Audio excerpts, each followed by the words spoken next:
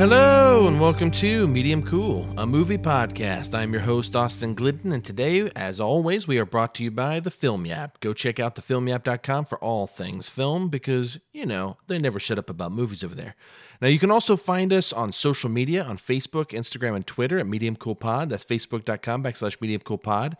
You can search Medium Cool Pod and find us on Instagram and at Medium Cool Pod on Twitter. You can also find me, Austin Glidden, at Austin Glidden on Twitter. And you can hit me up personally and all kinds of fun stuff. Yes, good social media, all those things. We've covered it. Also, if you please would just subscribe on whatever you're listening to, Google Podcasts, Apple Podcasts, Spotify, whatever. Follow us, subscribe. It seems so trivial, and it's such a silly thing, but it actually helps. And so, I hate essentially being the beggar here, but it really is helpful, and we appreciate all of your support and everything. I mean, we've had good responses to these episodes, and people seem to like the conversations, and so hopefully you will like our continued conversation between myself and Greg Binnick. This is Greg Binnick Part 2. We talk more about movies on this one toward the end. Of course, we start and we get pretty philosophical and a little political, but by the end, we really start digging into movies, and I'm really excited for you guys to hear this as well. Continuation of the last episode with Greg Binnick. What a great guy. So I will also say next week, I'm going to have Jake Bottolieri on here. We're going to talk about A Woman Under the Influence and The Killing of a Chinese Bookie, both John Cassavetes films, because this is part 2 of our John Cassavetes marathon. These are movies 3 and 4 out of the 6 that we plan to cover eventually. And so I hope that you guys get a chance to see them if you have not already, and definitely check them out. And you can send your feedback to us, whether it be through our podcast accounts with Medium Cool Pod, or you can hit me up at Austin Glidden on Twitter. Send me your thoughts. Send me, at me on Twitter. Tweet me, whatever the words are, the hip words. I don't even know. And just like send me a message or whatever, and just be like, hey, I thought this movie ruled, or man, this movie's a steaming pile of shit. And whatever you think, it's like, like your opinion, man. But I'm happy to hear it. And so anyways, go check those movies out. You can also find Greg Binnick everywhere on Facebook and Instagram. That's where I follow him, at least. Just search for Greg Binnick, and you can find him, and he's an awesome dude. Like, he'll just talk to you. Like, he's just great. So anyways, you're going to hear more from Greg Binnick. We have a pretty long episode for you today to finish out our conversation. He was gracious and kind enough to give me all of this time, okay? Add up all of the time for these 2 episodes. It's like 3.5 hours or something. And this guy just gave it to me, just for free. Just, here you go, talk to me. I mean, what a pure-cut diamond this guy is. A fucking angel, this man. So anyways, Gregory is here, and let's just get to the thing.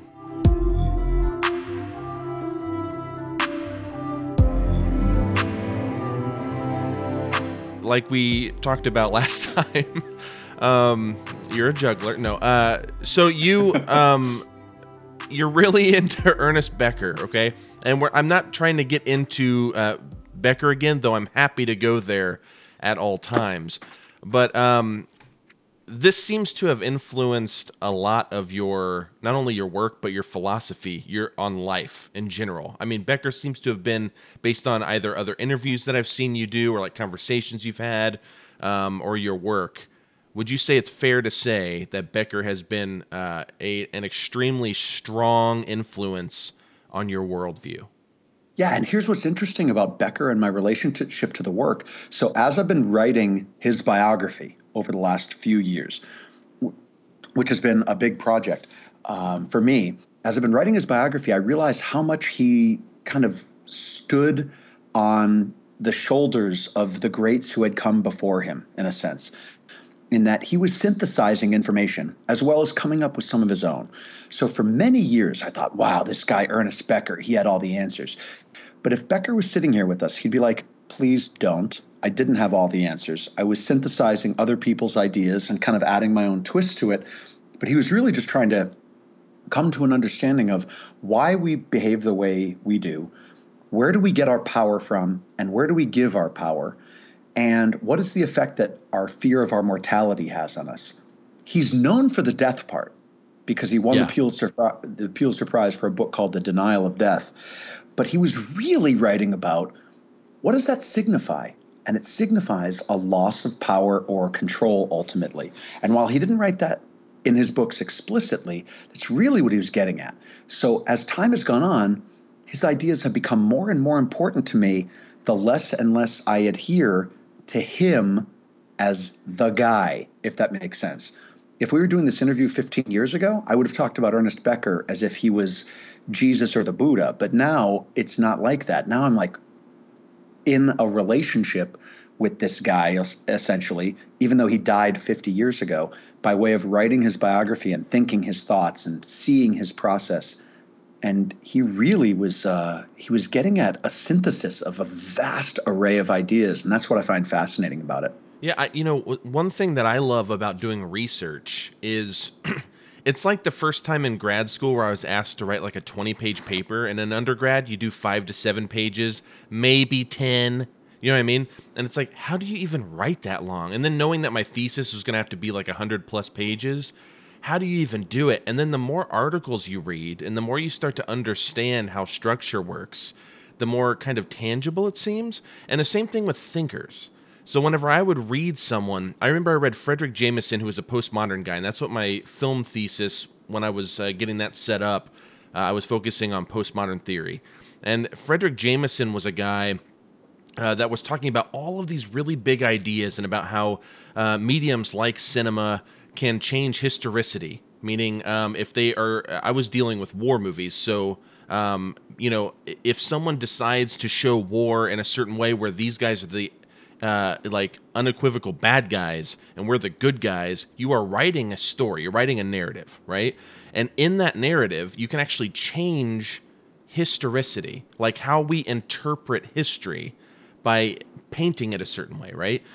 So I say all that to say, I'm like sitting here reading Jameson, and I'm like, this dude is awesome. Like, I love the way he's thinking. I love how he's tying all these ideas in. His book is dense as fuck, but like, I'm getting through it. You know, that whole, like, I might not understand all of it, but I'm getting like the key things here. I get it, right? And then I find out that like, all he was doing is essentially building upon the work of Jean Baudrillard, which was like this guy that came a generation before, right? But what I find uplifting about that type of work is it makes me feel like I can do that too, right? You nailed like it, 100%. You know what I mean? Like, because you start to see, they weren't really creating a planet of knowledge. They're contributing to an already existing planet of knowledge. Do you get what I'm saying? Absolutely. And then the same thing, I'm not transitioning yet, but the same thing goes for like film too. You know, I might see like a super intense, fairly abstract, but incredibly beautiful and artistic film and be like, this person's a genius. No one could ever do this but this person. And then you dig deep enough and you find the 4 films that inspired this one. And it's like, oh, he just put those 4 together. That's how that worked. Got it, you know? So in Art and Artist, the book that inspired Ernest Becker so immensely, and it's a book by Otto Rank. It's, like I said in our earlier half of this interview, it's almost inaccessible. This book took me 19 years to get through. Yeah. The epigram, the quote that begins chapter 3, is a quote by Goethe, the German thinker and philosopher. And it says, "What am I myself? What have I done? All that I have seen, heard, noted, I have collected and used. My works are revered by 1,000 different individuals. Often I have reaped the harvest that others have sown. My work is that of a collective being, and yet it bears Goethe's name." What he's saying there is that everybody else's ideas have been synthesized through him and have become Goethe's ideas. Yeah. And Otto Rank is using that quote as inspiration because Rank realizes it too, and Becker got inspiration from Rank. He realizes it too. There's a guy named Rudolf Otto You know what? I don't even need to go down a crazy road of philosophy. I'm going to stop myself before we get too nuts. But I will say this, that Otto Rank made mention in one of his books, in a book called Truth and Reality, that we are the temporal representatives of the cosmic primal force. I'll say it again because it doesn't even sound like English. Temporal representatives of the cosmic primal force. What he meant was we are the inheritors of all the information, all the energy, everything that has been. We are that representative. If that isn't the most empowering thing I've ever heard in my life, I don't know what is. Meaning, as you sit there, you are the temporal, the immediate current representative of the entire cosmic primal force. That means all the films, all the energy, all the love, all the hate, all the war, all the peace, all the religion, all the apathy, all the agnosticism and anarchy and atheism, and all of it is within you. Which direction are you going to go? You are not the creator of all of that. You are the representative of that collective energy and those ideas. So I think that we often will put people on pedestals, and when we do, we disempower ourselves and we abstractly empower them too much. And I think it's important for us to all realize that we are all temporal representatives of cosmic primal forces and whatever other forces we want. Whether it's our involvement in hardcore, we're the current representative of that too. What will we do with that? And it's so easy to think, well, I'm not contributing anything purely original. What is my voice? Just speak, use that voice, and something will come of it. Or just create the film, even if it's derived from Ocean's 11. Like, it doesn't matter. Just like do it, make it happen. When you watch Seven Splinters in Time, the film we talked about earlier, Gabriel Jude-Weinschel's film, he literally directly lifts from his inspiring artists for his work, and yet it's original in his own way. And Becker did the same thing, and I'm glad we're talking about this because, as I co-wrote or wrote and produced Flight from Death with Patrick Shen of Transcendental Media in California, and while Trial songs have been inspired by Becker's work, and yes, I'm writing his official biography, it would be easy to make the jump and be like, wow, I've probably got an Ernest Becker tattoo as well. Couldn't be further from the truth. Quite the opposite. I've gotten more in touch with a guy who was doing his very best, yes, of course, to matter and to stand out and do something significant, but really to understand why humans behave the way they do and what's the root of human violence. And I think if we look at any one of our heroes, we're going to find the same thing. Everyone's into The Mandalorian. I love it like it's a religion at this point. But at some point, 1971, George Lucas is sitting around going, I should make a space movie. And then 6 years later, Star Wars comes out. The idea came from somewhere. It wasn't the first time a human being thought I should make a space movie. People have made space movies. He just put his own twist on it. And he even lifted throughout that movie on so many movies that had come before. Anyway, point is, everybody, go make a movie that's as cool as Mandalorian and send me a link. Mic drop. Dude, it's unbelievable, and I want to stick on this philosophy thing just for a few more minutes because I think it honestly does tie in to. No, this doesn't directly tie into film, and nor do I care. But my point is that philosophy, though, how we perceive the world or things, does affect how we interpret or perceive movies or any art or any medium. So, this goes back to the beliefs, attitudes, and values thing so that we talked about in the first half of this, where, if my grandfather, who has a very sheltered life, who is a born again, Pentecostal ideology believer, okay, Christian, evangelical, conservative, the whole deal, right? Grew up in Kentucky when he was a little boy, lost his dad when he was like 2, didn't even have a toilet. They had like an outhouse with like a hole in the ground or something. You know what I mean? Like I learned, like it's like you show him a movie, say you show him something like Pulp Fiction. Oh my gosh, God forbid, so much profanity, right? Sure. And then I watch it and I don't give a fuck. So like, I'm just like, I'm watching this and I think it's brilliant. And he's going to watch it and get something completely different. Why? Because of our beliefs, attitudes, and values. They differ. They're different. Yeah. What I find really interesting, though, going back to what you were saying, is it's like pulling back the curtain and seeing the wizard, right? To use a Wizard of Oz reference, but it's like pulling back the curtain. The more you dig into people that you admire or that you find to be brilliant minds, I think there are only a handful that you might not be able to unpack. You know what I mean? That's You know what I mean? interesting, right? Because, Yeah. but I find the people that you can unpack so much more interesting. To stick with religion and my grandfather, for example, I went to a Bible college, believe it or not, in 2004. Okay, just for a year. It was not for me, but I went to a Bible college. There was a class called Life of Christ. Okay, and the entire point of it was to look at Christ as man, not as some sentient God being, right? But like as man, not the divine, the human. That changed my entire perspective on how we live as human beings. You know what I mean? I am so far from an evangelical these days, whereas I was then. I have carried some of those beliefs, but they're so progressive and different that I don't even know if you could call me a Christian by traditional standards. But my point is, one thing that I've carried through was that Life of Christ class. You know what I mean? Because because it almost looks at Christ as a philosopher. And I think philosophy is actually really important, and I think it's an overlooked thing in school, much like a lot of the arts, where it often gets like pushed aside because it's not like math or it's not science, or which these things are important in their own right. But things like psychology and philosophy and the arts and these different things have different effects on our society that are just as important.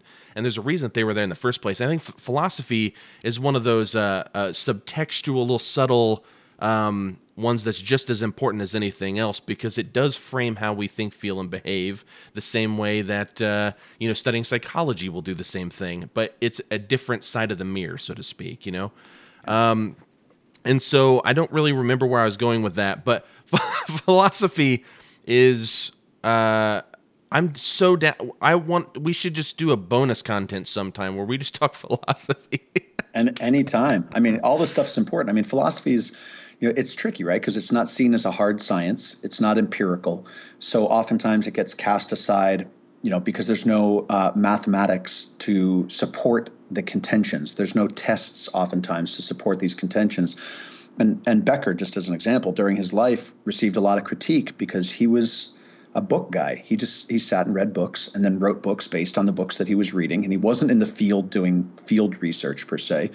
But, it's important to remember that there's a historical precedent for thought to result in truths. Einstein talked about it.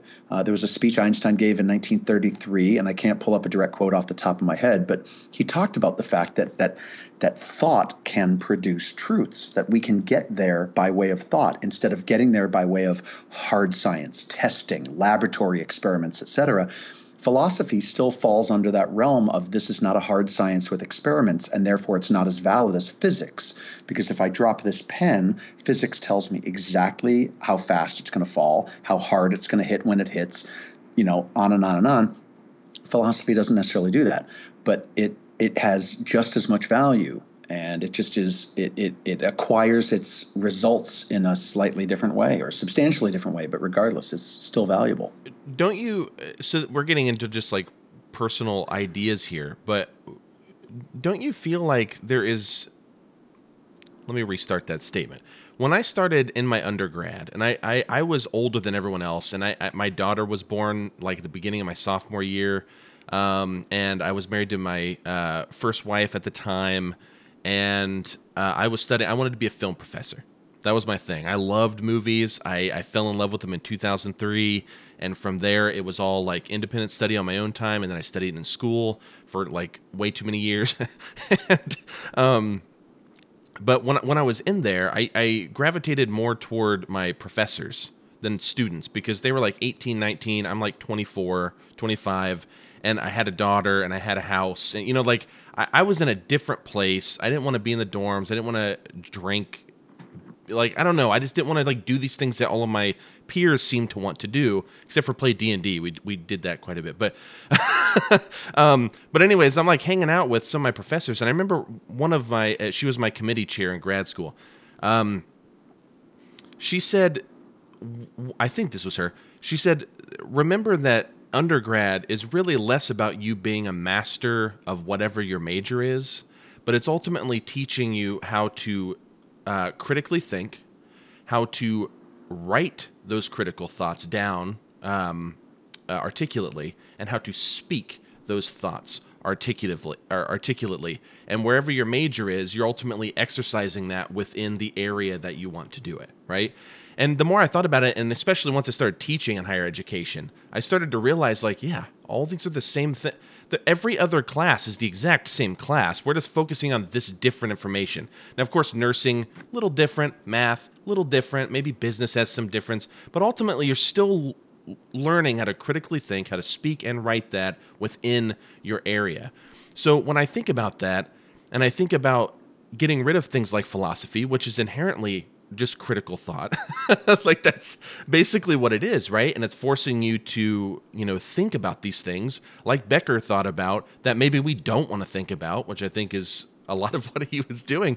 But like, don't you think that affects how we as a society critically think at this point in general by eliminating the importance of these things?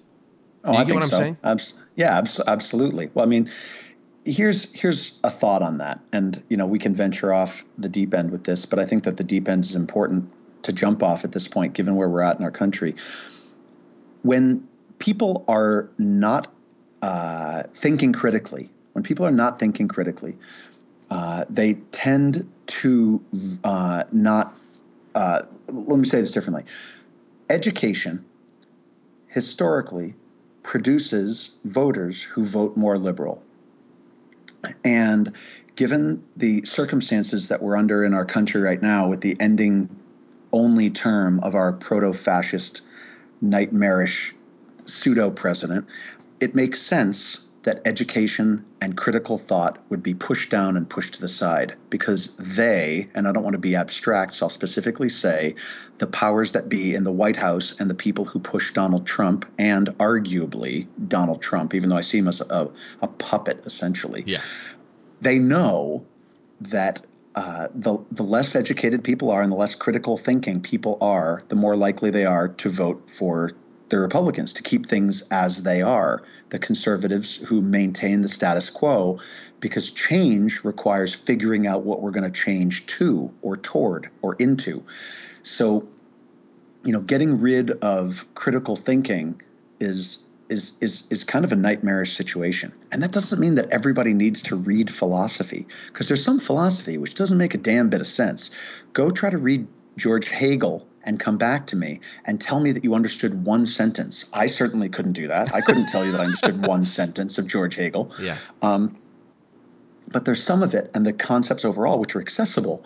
And I think it's the responsibility of people who understand this stuff to share it with others who maybe don't, or to have conversations so that we can all come to greater understanding and begin to think critically the way that your teachers were telling you to do in your undergrad, because it makes for a better society. It makes for a better population. It makes for a better educated just array of human beings.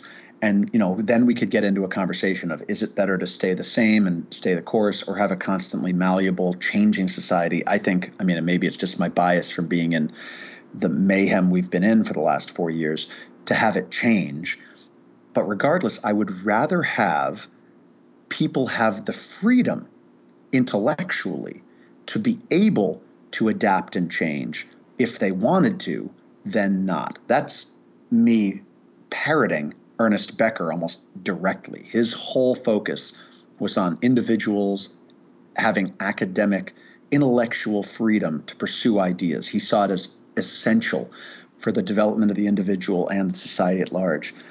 So, when we think less critically, there's tremendous problems there, both politically and personally. It kind of bums me out thinking about something like even hardcore, which we've both been a part of, or film, the critical thinking aspect, kind of tying it into these other arts as well.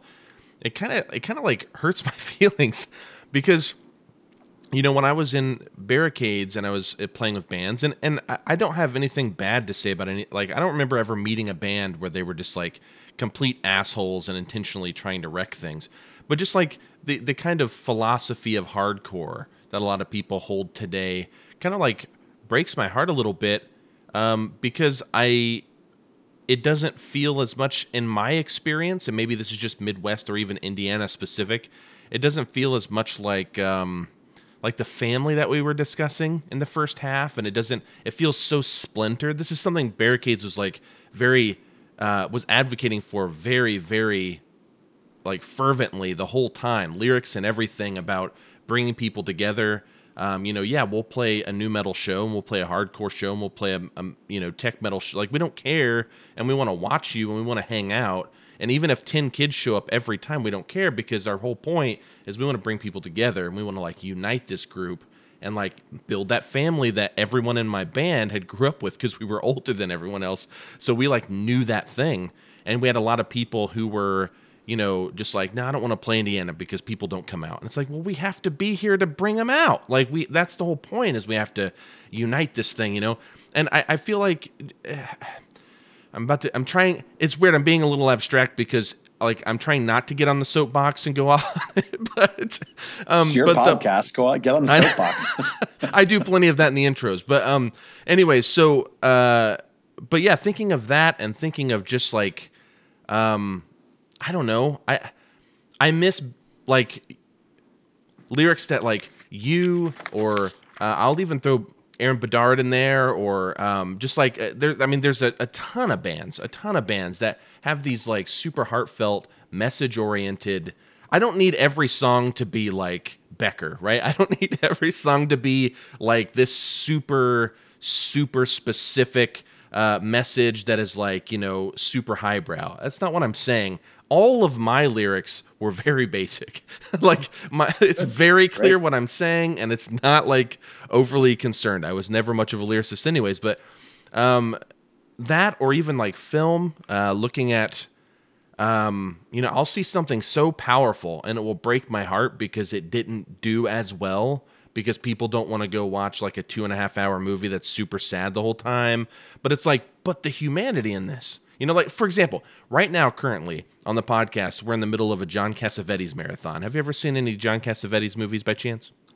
Tell me a title, and I probably have. Faces, A Woman Under the Influence, Killing of a Chinese Bookie, Opening Night, Love Streams, Husbands. There's a bunch, and you might not have. Yeah. But no, some of those titles are familiar. I've not seen the movies, though. Yeah. So his whole thing, we're doing a marathon right now. The episode that dropped, I guess, when this airs, like 2 weeks ago, was we studied Faces and Husbands, and we talked about it. A friend of mine from L.A. and I did what you and I are doing right now. And we talked about those two movies. Next time we're going to be doing two more. And his movies really are exactly what I described. It's 2.5 hours of people existing. That's it. You have people in a scenario that ultimately provides some level of conflict. But I'm trying to think how my buddy Jake said it. Cassavetes is like fluent, is the word he used. He's like fluent in humanity. Like the way that he writes and the way that he gets actors to perform is, there's just something there that you won't find in other movies. Scorsese, Woody Allen, Robert Altman, all these guys were heavily influenced by Cassavetes, but Cassavetes is, in and of himself, he's the guy. He did it. He's the guy that basically created independent cinema in America, right? Like, he's doing independent movies in like the 50s. So my whole point in bringing that up is, it sucks because I watch his movies, and we talked about the movies, his movie Husbands, which is 50 years old this year, right? And it has Ben Gazzara, Peter Falk, and John Cassavetes, who is an actor as well. Have you seen Rosemary's Baby? Of course, yeah. Okay, so Mia Farrow's husband, that's John Cassavetes. He's an actor, right, but he directed too. So those three, their friend dies. They all go to this funeral, right? They're hanging out. They leave. They're all bummed out because they're kind of pissed about what the minister said. They didn't feel like it was a good representation of him, so they're going to all go get drunk and hang out together, right? I don't know. Maybe that's logical. I don't know. But that's what they're going to go do, right? So they go do that, and the rest of the film takes place over the course of like 2 days, but it's just them living their life, coping, or rather trying not to cope with the fact that their friend died and they're unhappy at home. That's the whole point. But here's the thing, the truth in these movies is that people struggle and avoid their problems all the time. And we're watching this thing, and I think by watching these painfully truthful movies, like something like Husbands, which isn't even close to his best movie, but it's like, it's a good movie for this, where it forces you to look at how other people deal with it. And through that, you can say, well, they shouldn't do that. They should do this. Or if I were in this situation, I'd do this. But then the critical thinking comes in, and it's like, would you do that, though? Think about the adrenaline this person would be going through at this time. Or think about, like, how you would react if someone came at you this way. You say you'd punch them in the face, but would you really? Or would you back off and, like, listen to what they're saying first? See, that's how I watch. So I'm always thinking, because I learn from movies. Movies teach me something. Do you feel like people's kind of lack of critical thought, maybe, or maybe avoiding the philosophical conversations that we started this off on, and that kind of density? Do you think that affects how people look at art? Oh, definitely. I mean, it's again, it's all of this is like training. If we learn from society, government, and the powers that be that we draw our power from, that critical thinking is not important, it's going to affect the way we interact. It's going to affect how we deal with conflict with one another. It's certainly going to affect the way we look at art, the way we interpret art, because those are challenging things. Conflict with one another, the way we interact, looking at art, require engagement. I think one of the things that happened for me over the last half a year, I think that George Floyd's death, not to totally change the subject, changed everything for me. I moved to Portland basically for 3 months. My friends and I were going out and getting engaged and getting active. Whole story for another time. Started doing mutual aid work and whatnot. And the idea of direct engagement all of a sudden became critically important. The idea of really thinking critically. Why are the protests important? Okay, once we ascertain that, is it important that I attend? Yes or no? If it is not important critically that I attend this particular protest, what could I or should I be doing, and why, in response to what's happening in the world? Those kind of questions, rather than just going along with the flow. And that's just the bare bones basics of it.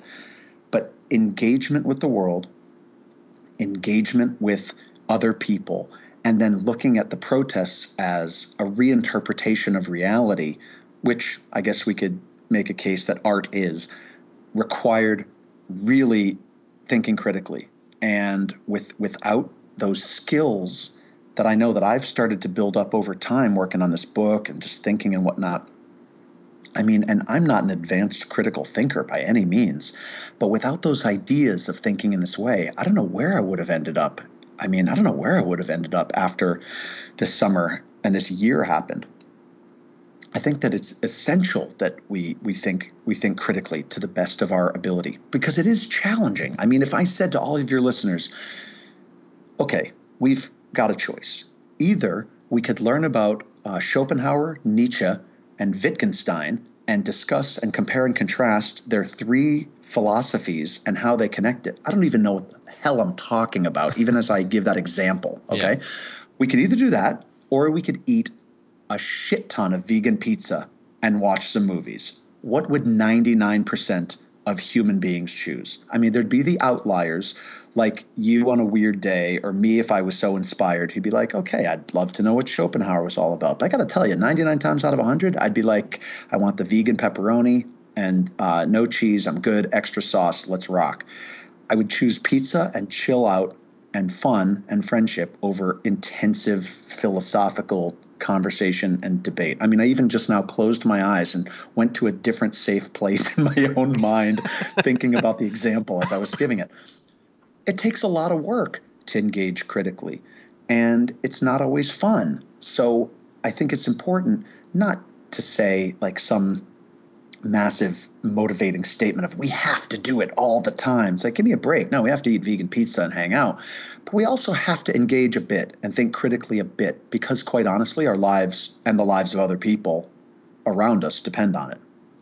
So in terms of interpreting art, it's the same way. I mean, art is a representation of life. It is not life itself. It is a representation on behalf of the artist for his, her, its, their self, and the culture or viewers that are interpreting and seeing that art. It's a reinterpretation of the world that allows for the viewer to see life differently.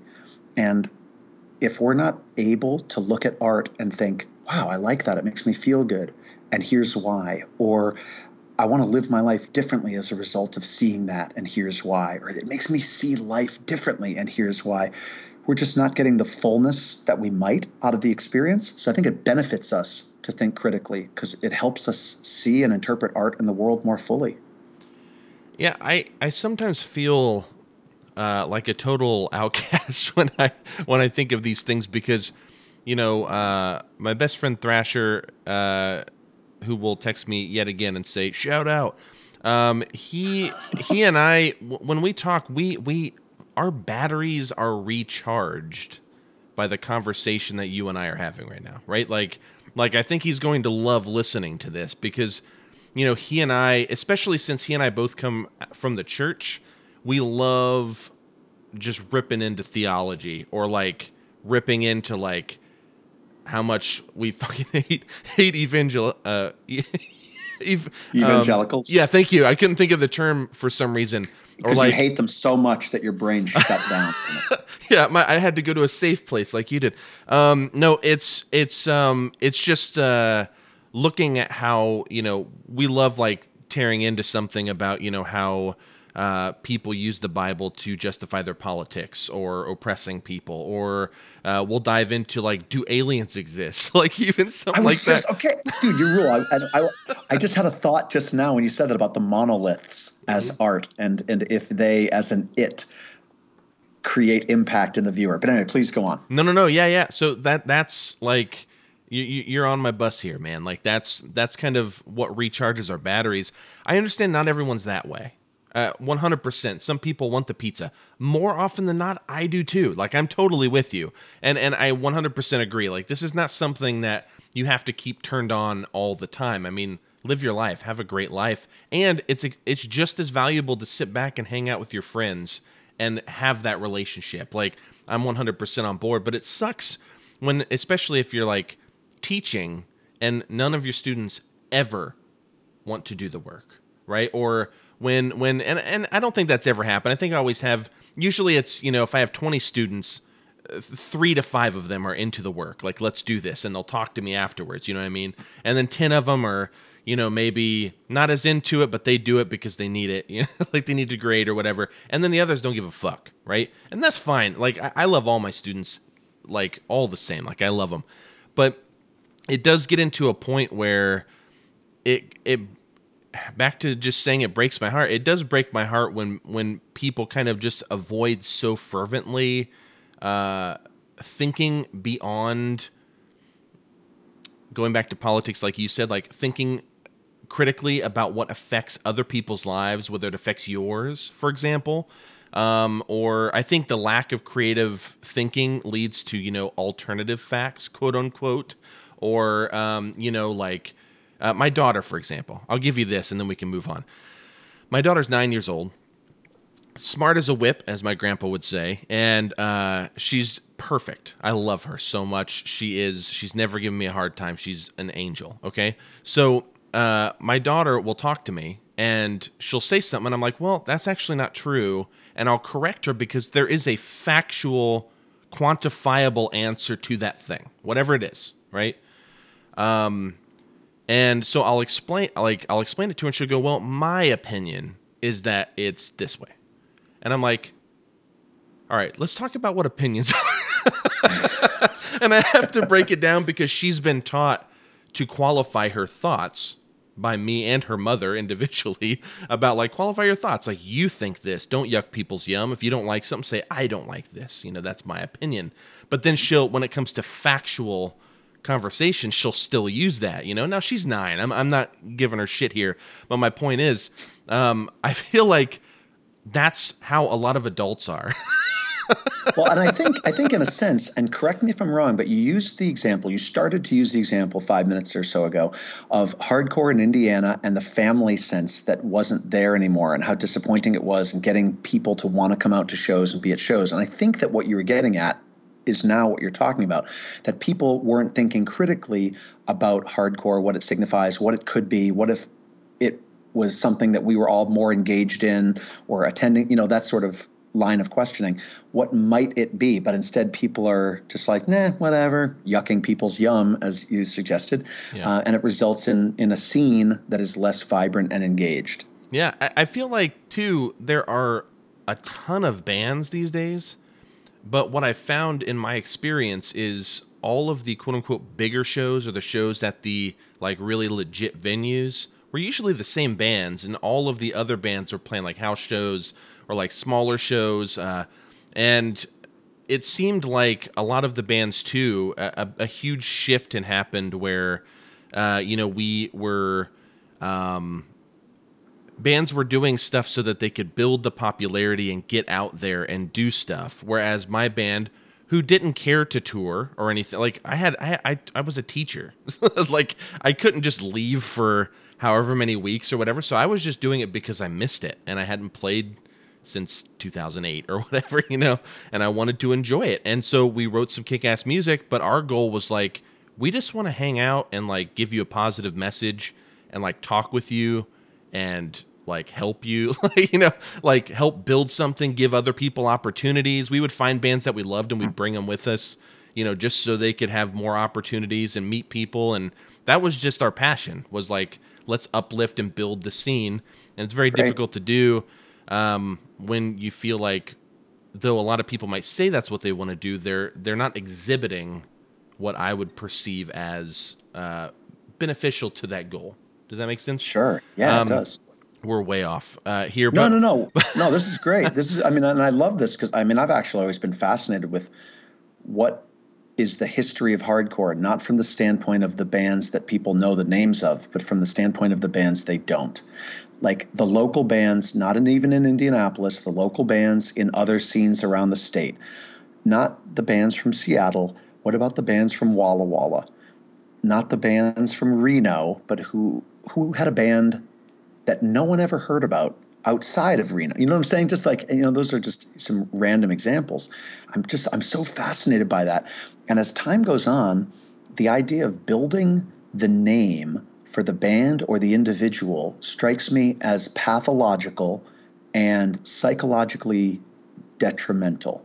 And I've often thought recently that when COVID ends and when we're doing shows and when there's touring again, that with the spoken word that I want to do, rather than doing Greg Bennick's spoken word, that I want to do nights which are community gatherings of collective story sharing. I did one of these in Prague in the Czech Republic last year, and it was unreal. It was just unreal. Like people came out, they didn't know what to expect.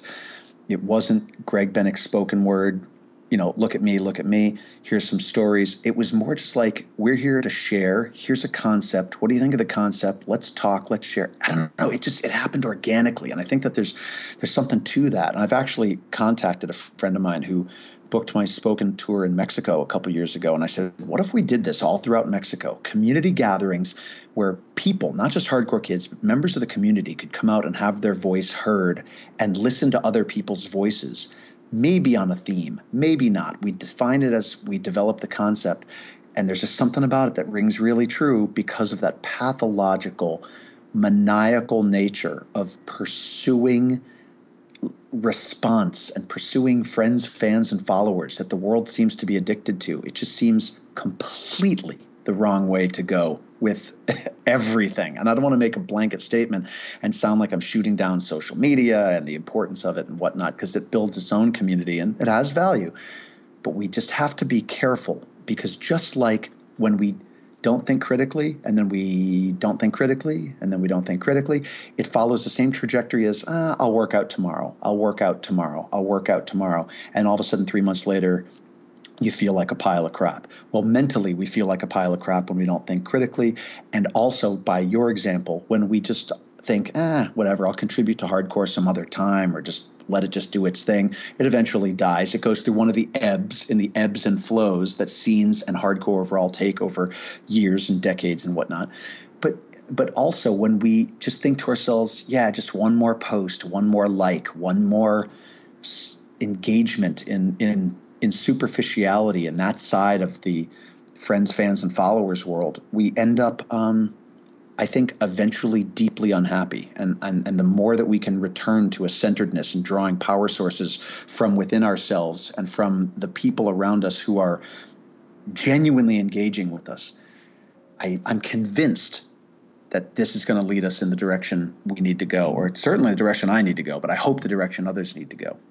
And I know we're talking abstractions now, but I think these are valuable abstractions given the world that we live in. Yeah, the world that we live in. That's a whole episode too.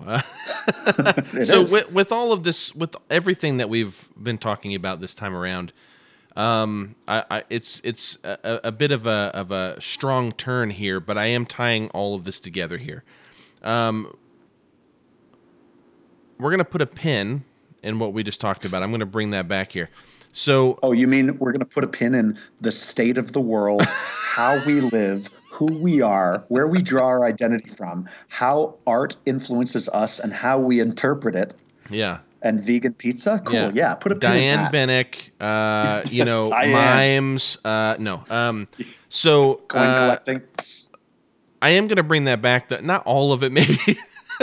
That's a lot that you just named. Actually, I didn't realize we'd gotten that far, but more of like philosophy or how we perceive the world. How does this affect you when you consume like movies, for example? Let's just get into that. Like, do you find that like your philosophy on things or Becker or the things that have influenced your beliefs, attitudes, and values, do you consciously see that as affecting how you perceive movies or how you enjoy certain movies or not? Or Absolutely.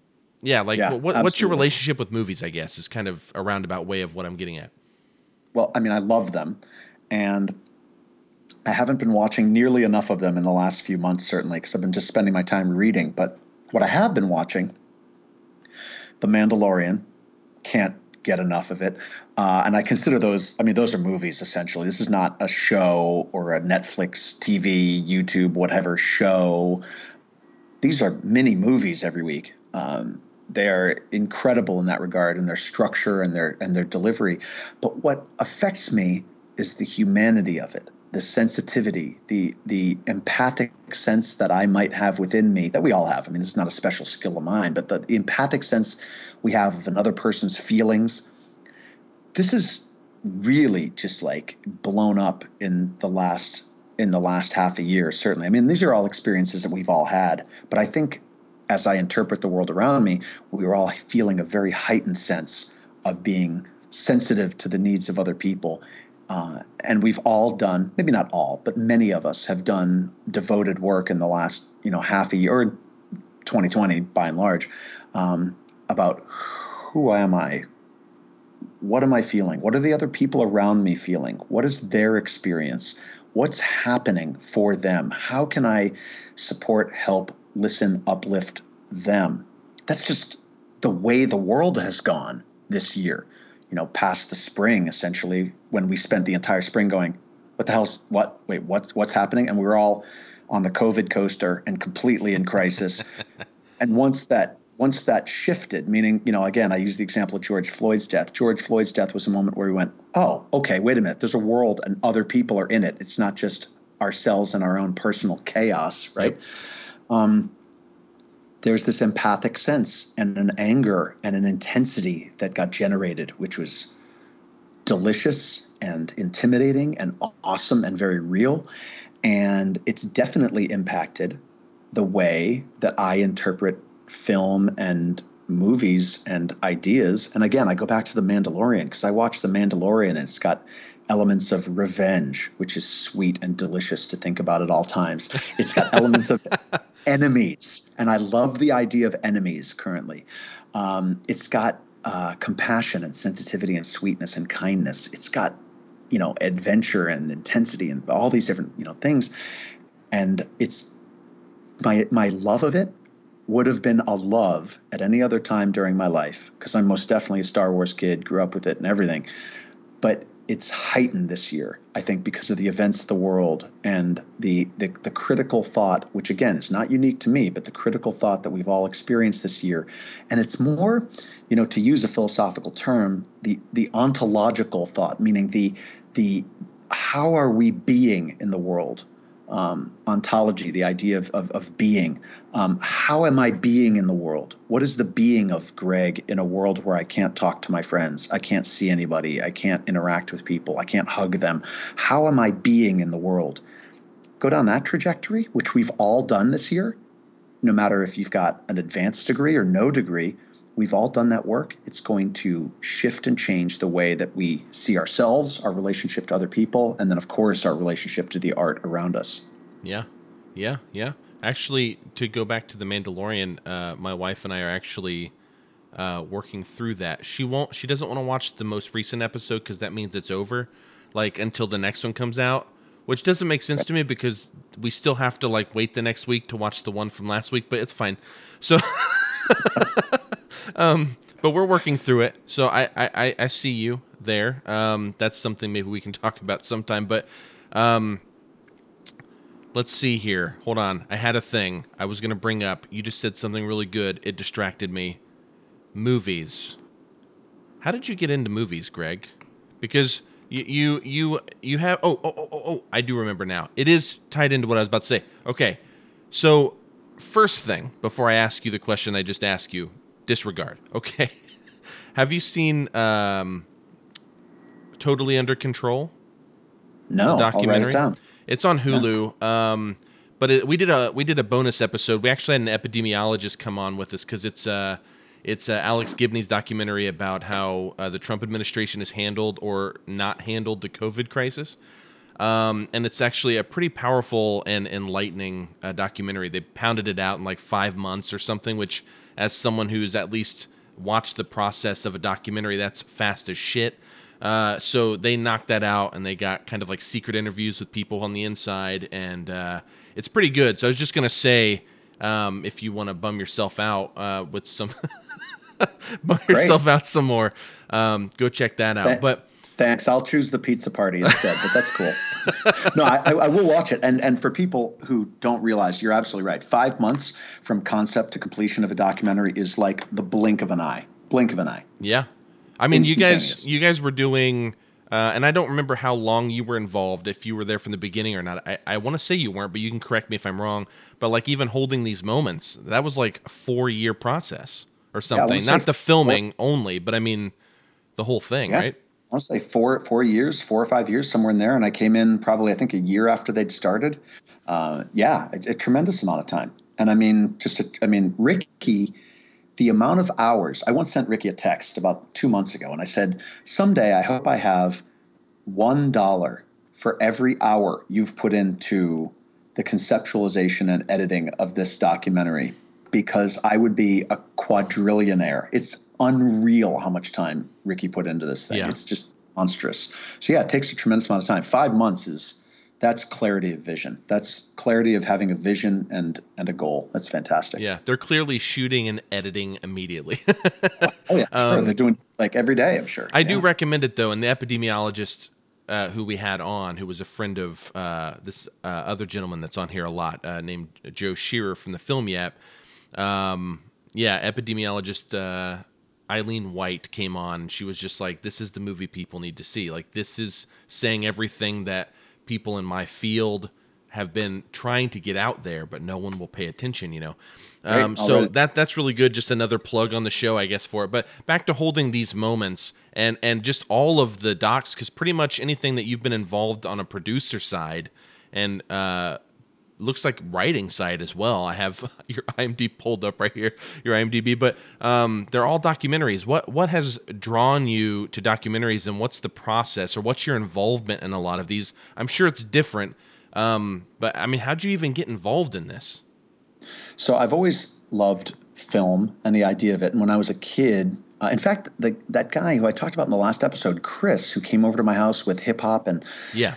hardcore and punk rock on cassettes when I was a young teen, he and I were making stop action films back then, like claymation stop action films. That's awesome. It was cool. It was super cool, like back in the day. And we're inspired by different, filmmakers along those lines back then.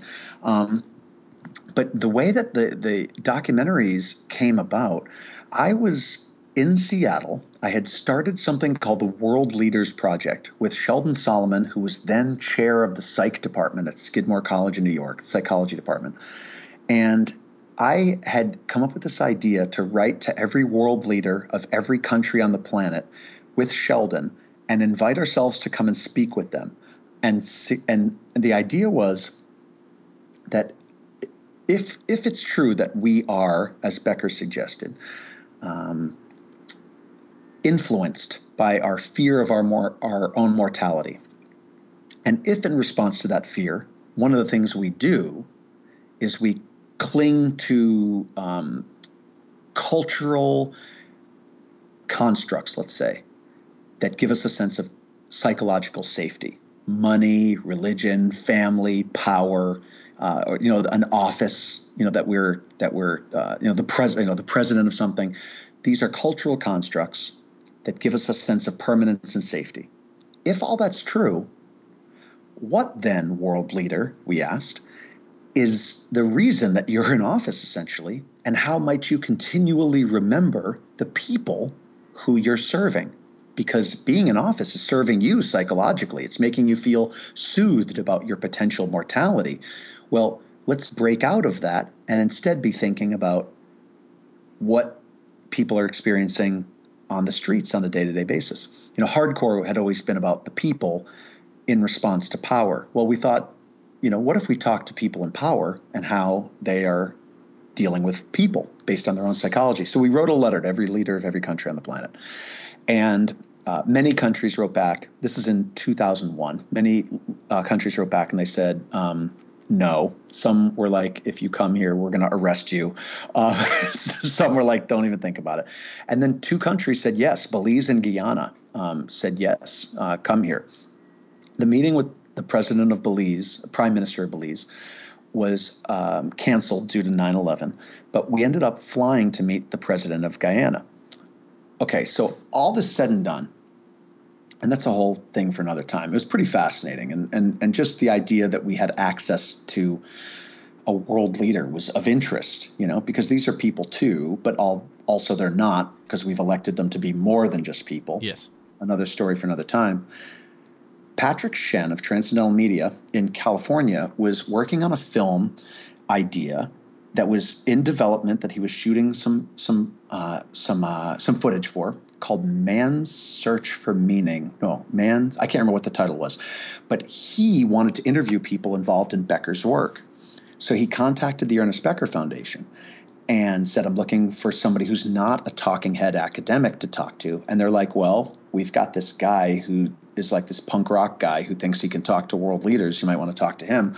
Patrick came over, interviewed me, and within minutes of that interview starting, we were laughing so much and got along so well that the associate producer he'd brought with him finally was just like, I'm out of here, and walked out of the room because Patrick and I were just nonstop laughing the entire time. So we started working together on that project, and that is what became Flight from Death. We put in a couple of years worth of time and a ton of money on an individual basis, and we got a grant to complete it as well. But the writing of it and the producing of it fell on both of our shoulders, and Patrick directed.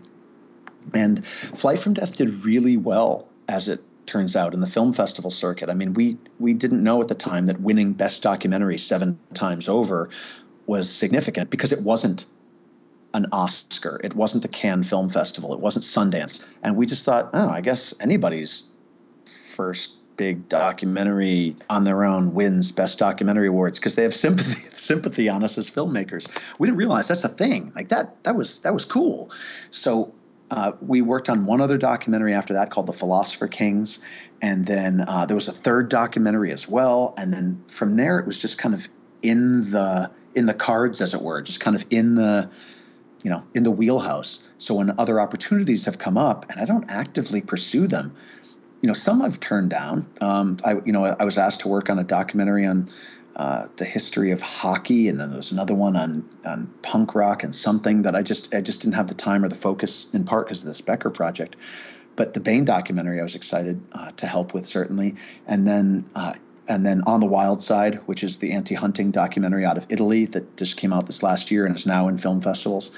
Obviously, I mean, how could I not help and support On the Wild Side, and an anti-hunting documentary that speaks directly to my heart. So yeah, and then On the Wild Side needed a narrator, and Giacomo, the director, and Giacomo Giorgi and I were talking about oh wow, you could be the narrator of this thing. We could write the narration together. So now on my IMDb, where I'm sure it says narrator of On the Wild Side, or maybe it doesn't, but if it anybody watches it knows because it says it and it's my voice, that now is part of the wheelhouse, right? So it's kind of happened almost organically in a way. Even last week, I got a text from a film producer here in Seattle who said to me, hey, would you be interested in producing documentaries in the future if I could raise money in order to pay you to do it?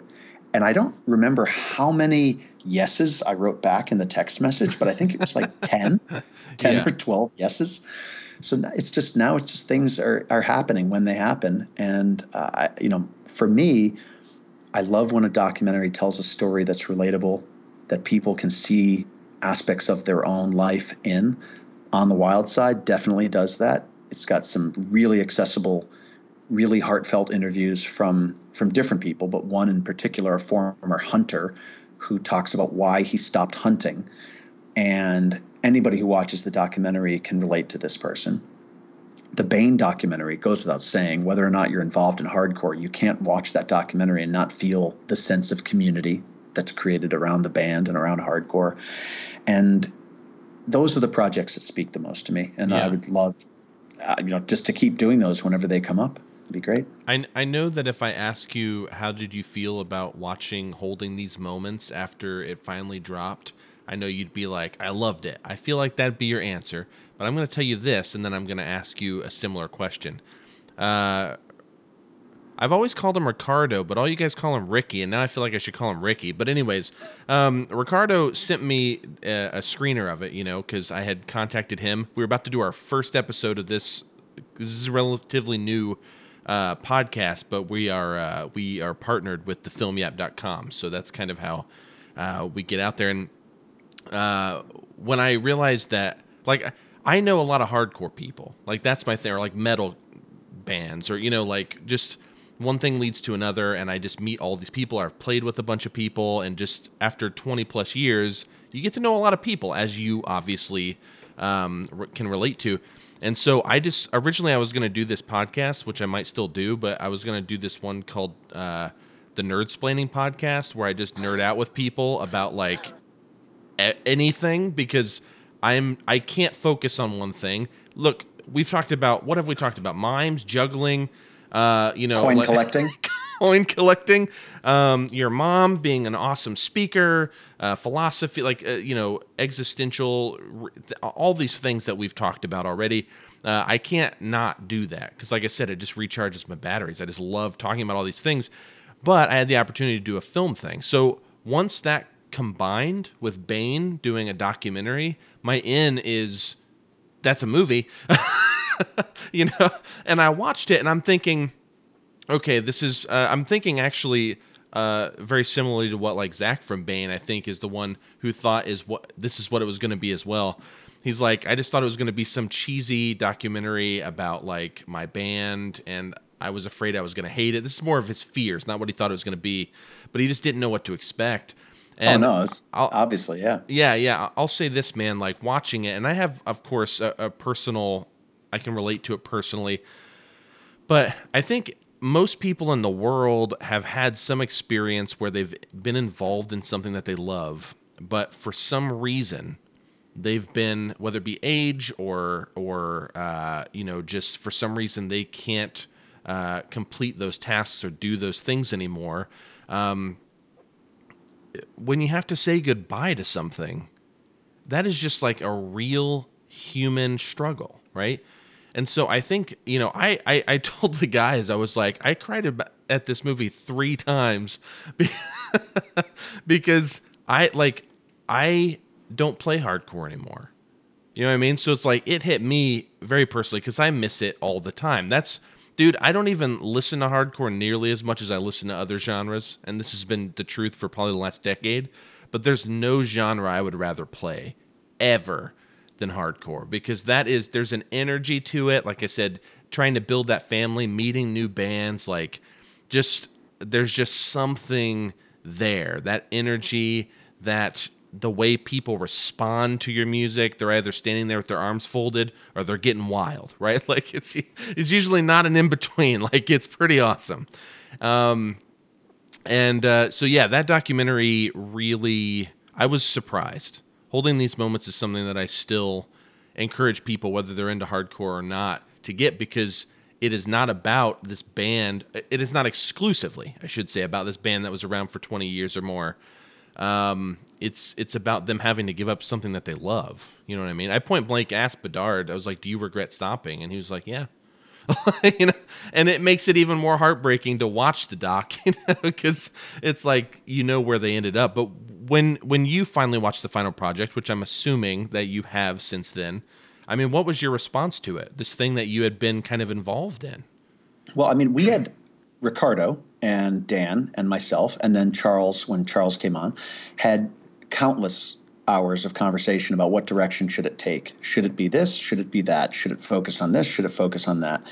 And along the way, we were watching cuts. So I knew where it was going, right? We saw many iterations of the final cut, as it were, or, rough cut and then final cuts along, semi-final and final cuts along the way.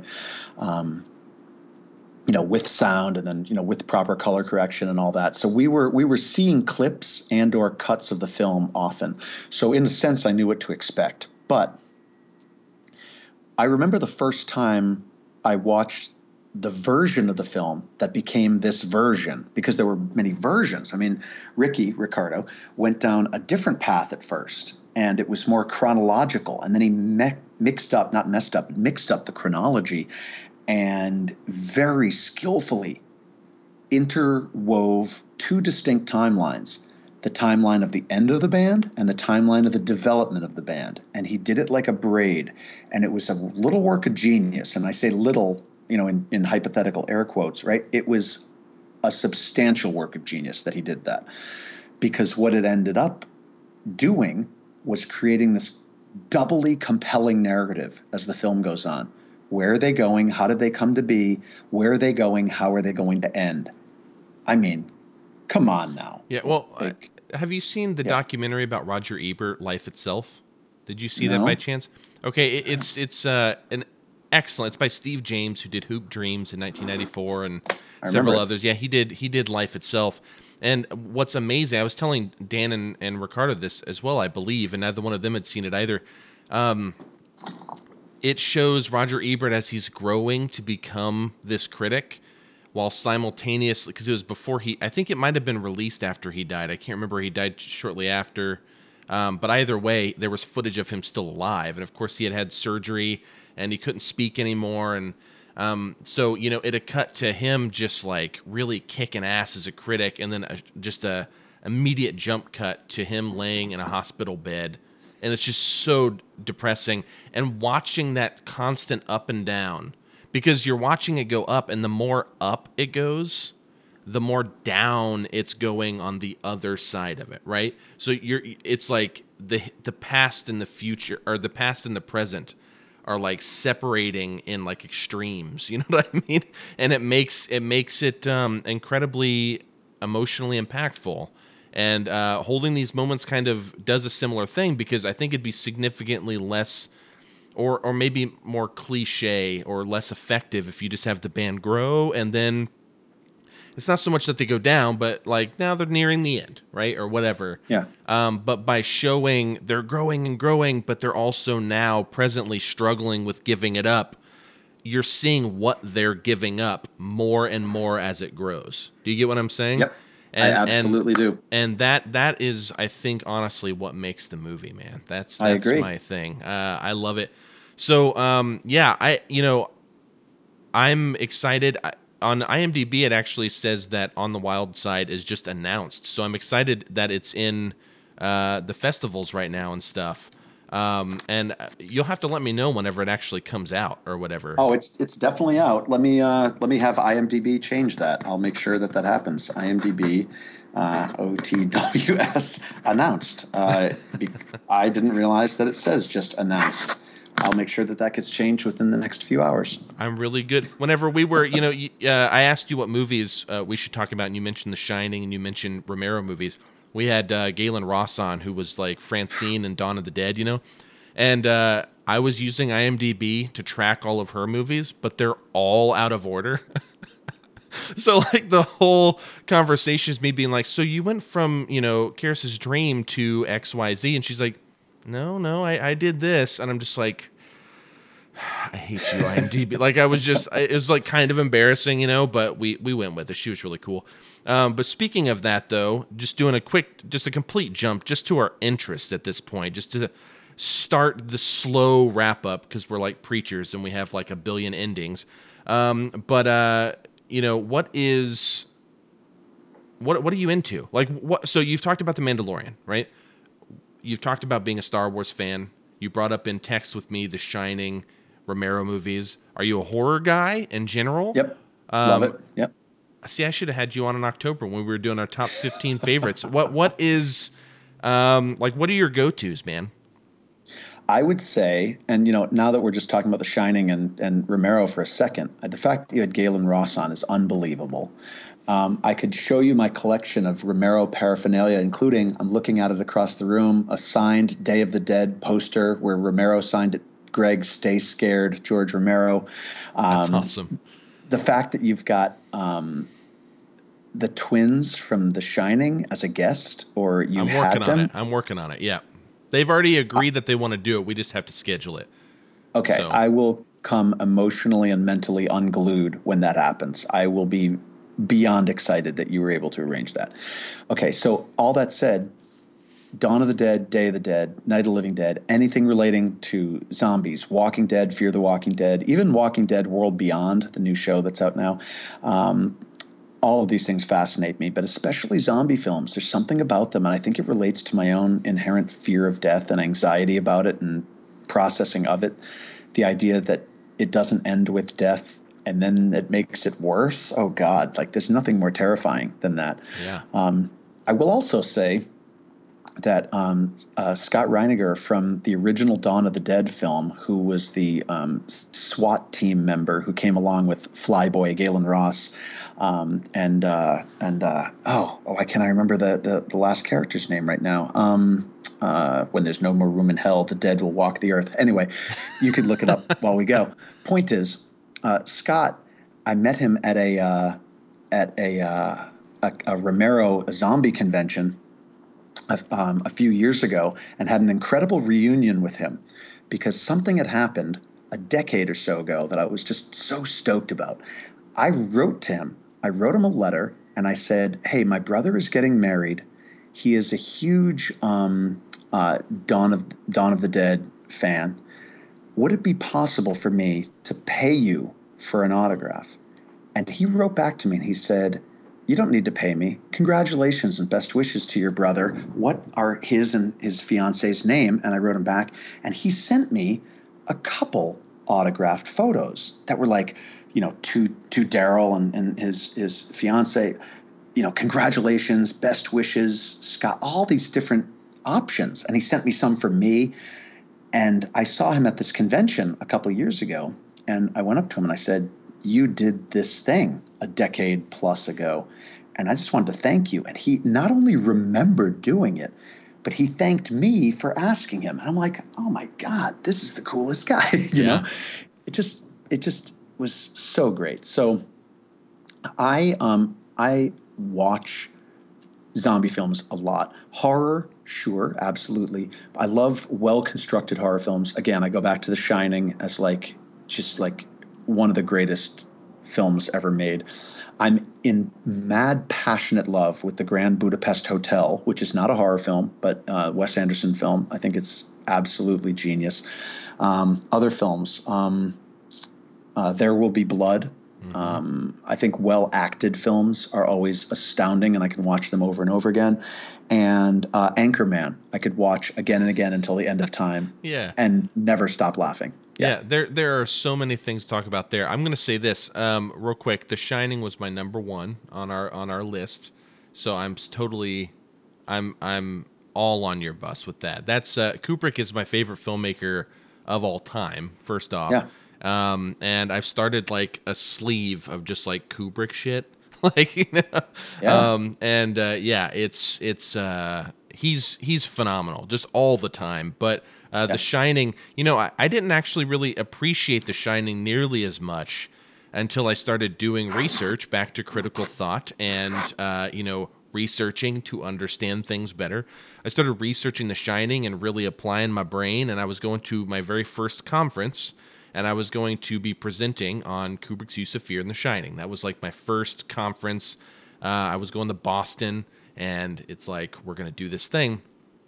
And I probably saw that movie 50 times writing that whole thing, right? Like writing the article I was taking and all of that. And man, that is just name to me. Of course, I've already stated as my favorite, but it's like name a better one. Like, I mean, there might be more entertaining Impossible. ones for some people, but it's like, again, I go back to yes, like when why can't I think of the female lead's name right now? Shelley Duvall. Thank you very much. When Shelley Duvall at the beginning, her performance is so stale or like so one note. Same thing with Jack Nicholson, right? But the way that you know that they're great in this movie, and the way that you know that that's intentional, is that by the end of the culmination of all of everything being the all work and no play makes Jack a dull boy. That 100%. scene does it. But even up to the end where he's banging through the bathroom door and she's screaming, Randy. Yeah. yeah, oh huff and oh puff. Yeah, it's really great. So, like their performances get better as the film goes on, but you can also track that with his different uses of fear. And man, that movie's like so complex, but it's like a classic that people can just watch surface level. But man, when you start peeling back those onion layers, dude, he's a real genius, Kubrick. Yeah. And so, and it's really sad because I also don't know the ethical qualities of a filmmaker like Kubrick, where you're giving people, like, you're pushing people into situations where they're having like nervous breakdowns on your set. And that's what happened with Shelley Duvall in the film. It is, yeah. That's absolutely happened. Yeah, it's really wild. Or making someone do like 132 takes or whatever of just walking into a room. That's right. Like again and again and again. Again and again and again. And I know that in a movie like Eyes Wide Shut, he had Tom Cruise walk into, oh no, I lost you.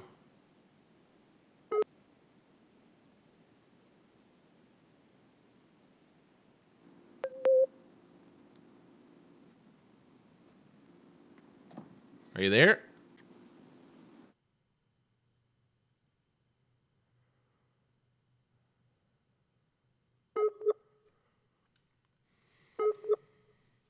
Poor connection.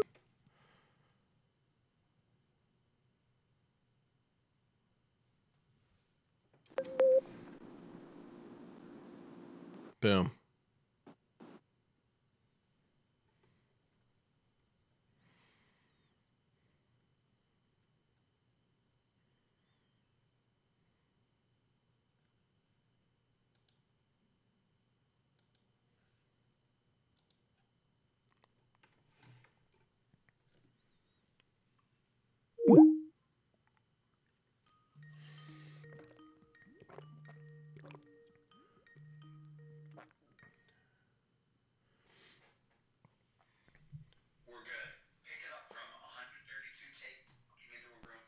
Good. Sorry about that. No, it's okay. It's okay.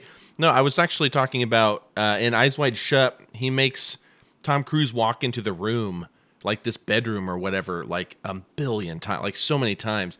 But I believe it's the scene when he walks in right after going to like that whole, like that sex party or whatever, the orgy party. So he's like exhausted, right? Well, like Kubrick made him do it so many times that Tom Cruise, the human, like real person, is exhausted. Yes. Man, my favorite move, like most of my favorite movies, I feel like are filmmakers like that just 100%. put their like cast and crews through such hell, but they create great art. So Kubrick being my favorite of all time, Paul Thomas Anderson, who did There Will Be Blood, is probably my favorite living filmmaker. I think he's magic. Do you like other movies of his, like Boogie Nights or Magnolia or Punch Drunk Love and any of The Master? All of the above, but all of the above I've only seen once or maybe twice, depending on which one we're talking about. There Will Be Blood, I could watch again and again and again and again and again. Like that film, I mean, is relentless. And I mean, you're talking about an actor who is so deeply devoted to character. I mean, that when he played Lincoln, I mean, when Daniel Day-Lewis played Lincoln, as I understand it, he stayed in character throughout the entire production of Lincoln. When he did There Will Be Blood, he didn't break that characterological choice of the accent he'd been working on until they wrapped the production. I mean, he stayed in it. He became the character. The devotion is just wild. Oh, and Ken Foray from Dawn of the Dead is who I was thinking of. When you were talking, I was going to say it, but I was just letting you talk. Yeah. No worries. Yeah, and I met him. I have a really fun interaction with him too. I think, if I remember correctly, I think he and I called my brother and wished him well one day. I think we called him on the phone. It was pretty wild the day that I met him.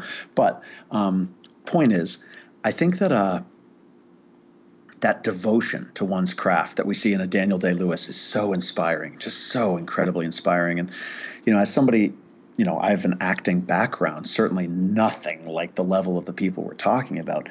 It's inspiring to see that. And then, I've often wished in moments of, wow, what would I have done differently in my life if I could have a rewind button?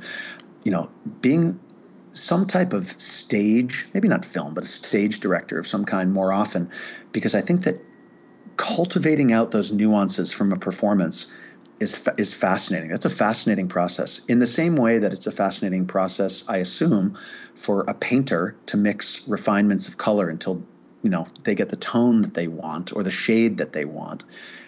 Refining those nuances in a performance is such a relationship-based, fascinating process, and we see that certainly in The Shining. I mean, Shelley Duvall had a nervous breakdown after shooting, as you know, and I mean even during shooting, and the scene of the all work and no play makes Jack a dull boy. I could watch that scene. In fact, I'm going to watch it when we're done with this podcast interview because I love it so much. I mean, that is the greatest. I mean, man, I could go into a whole analytical thing and explain, the whole like amazing aspect of how that was shot, because that was part of the article I wrote. But just trust me, and we can talk about it another time, that it is great. It's interesting that you bring up There Will Be Blood as well, because The Shining and There Will Be Blood have a lot of similarities. When Paul Thomas Anderson was writing There Will Be Blood, he was listening to, oh my God, I can't believe I just forgot the guy's name. But the guy who... I can't remember if he wrote or was Penderecki. He either wrote or was the one who obviously inspired the soundtrack for The Shining. So it's just all. If you listen to Penderecki, it's like the most horrifying thing you've ever heard. Like, because it's literally just dissonant strings and crescendos and like just constant movement. I mean, it is creepy. It's like not even fun to listen to, because there's just so much going on. But if you listen to which I do, I actually love the There Will Be Blood soundtrack just by itself. Johnny Greenwood's amazing. And, but you can hear that. There are like these moments where you get The Shining, the tracking shots that Paul Thomas Anderson does, Shining. Just like a lot of the work he does, there are a lot of similarities there, which is why I think not only is There Will Be Blood probably the best film of that decade, but I think it's really just one of the greats. And I think 2007 was actually the last greatest year of movies. You know what I mean? Because if you look at all the movies that came out that year, it's pretty wild. What else came out that year? Tell me what else came out that year. Oh God, dude. Okay, so Fincher came out with Zodiac. Before the Devil Knows You're Dead. There Will Be Blood. I'm like spacing this really hard. No Country for Old Men. Oh yeah, there you go. Oh my God, why can't I think of more of these? I was just looking something up yesterday, and I noticed that movie came out from 2007 also. It's just like every good one. I'll have to like send you a list. I have like a list of my favorites, and I couldn't even do a top 10 because there's too many good ones, you know? But if you haven't seen The Master recently, Paul Thomas Anderson's The Master. No, I've never seen it. Oh, you've never seen it? No, that one I've never seen. I love watching you clearly writing these down so you don't forget them.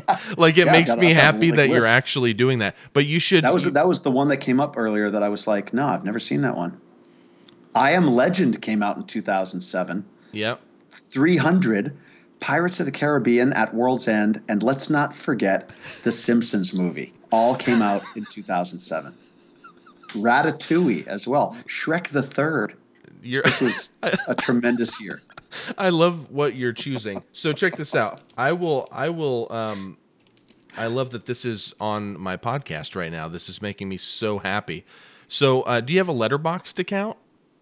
I don't. Okay, cool. I'll tell you about that sometime too. But check this out. On Letterboxd, I just pulled up 2007. No Country for Old Men, Zodiac, which Order of the Phoenix, There Will Be Blood, Hot Fuzz, Juno, Superbad, Into the Wild. He is Legend. I Am Legend, Grindhouse, like Death Proof, and all those. Sweeney Todd. Atonement. I mean, dude, like you can just go down. Oh my God, The Assassination of Jesse James by the coward Robert Ford. Funny Games, the U.S. version. I mean, just dude, I could go. I'm looking, and it's just like name a director, and they made an awesome movie that year. It's just top. Michael Clayton. The Departed. I'm seeing here won the Wins Picture, the Academy Award. It was released in 2006, but it won the 2007 award. Yep. And there's just a lot. I'll have to let you know about Letterboxd. But anyways, getting back to The Master real quick. You should definitely check out The Master. I'm going to tell you why. If you like There Will Be Blood, it's a continuation of that. No, not of There Will Be Blood. Hold on. I was going to say that doesn't make any sense. But it's a continuation of that style. So he's not going back to like Boogie Nights, Magnolia, like that type of thing. He kind of sticks with this kind of slower, more thoughtful, kind of abstract storytelling like he did in There Will Be Blood. The Master follows Joaquin Phoenix's character and Philip Seymour Hoffman's. And I will say this. I don't want to give much. You can't really ruin it, but I don't want to say much because I think you'll pick up on these things. But the movie is actually a love story between these two men, okay? But it never explicitly says this. But you pick this up throughout the scenes. And I think it's one of those movies that has such complex characters, going back to performances. And I'm also going to toss writing in there. It's a movie that seems to be about like random scenes of these people's lives. Like it doesn't seem to have some through line, clear plot. But whenever you put those pieces together, like after you watch it, it's very clear to me, at least. Like as soon as I got in the car after seeing it in theaters, I was like, "This is what this movie's about." And my friend's like, "What? How'd you pick that up?" And I'm like, "Let me explain it to you." You know, it's and then later, I think Paul Thomas Anderson was on Mark Maron's podcast, WTF, and he basically said the same thing. He's like, "Yeah, I wanted it to be a love story between these two characters," and I was just like, "Yes!" like validated, yeah. But you should definitely check out The Master. So tell me this, with going back to zombie movies here. What I find fascinating about zombie movies is you have some that are about the zombies. You have some things like The Walking Dead, which I'm a huge fan of the comics of Walking Dead.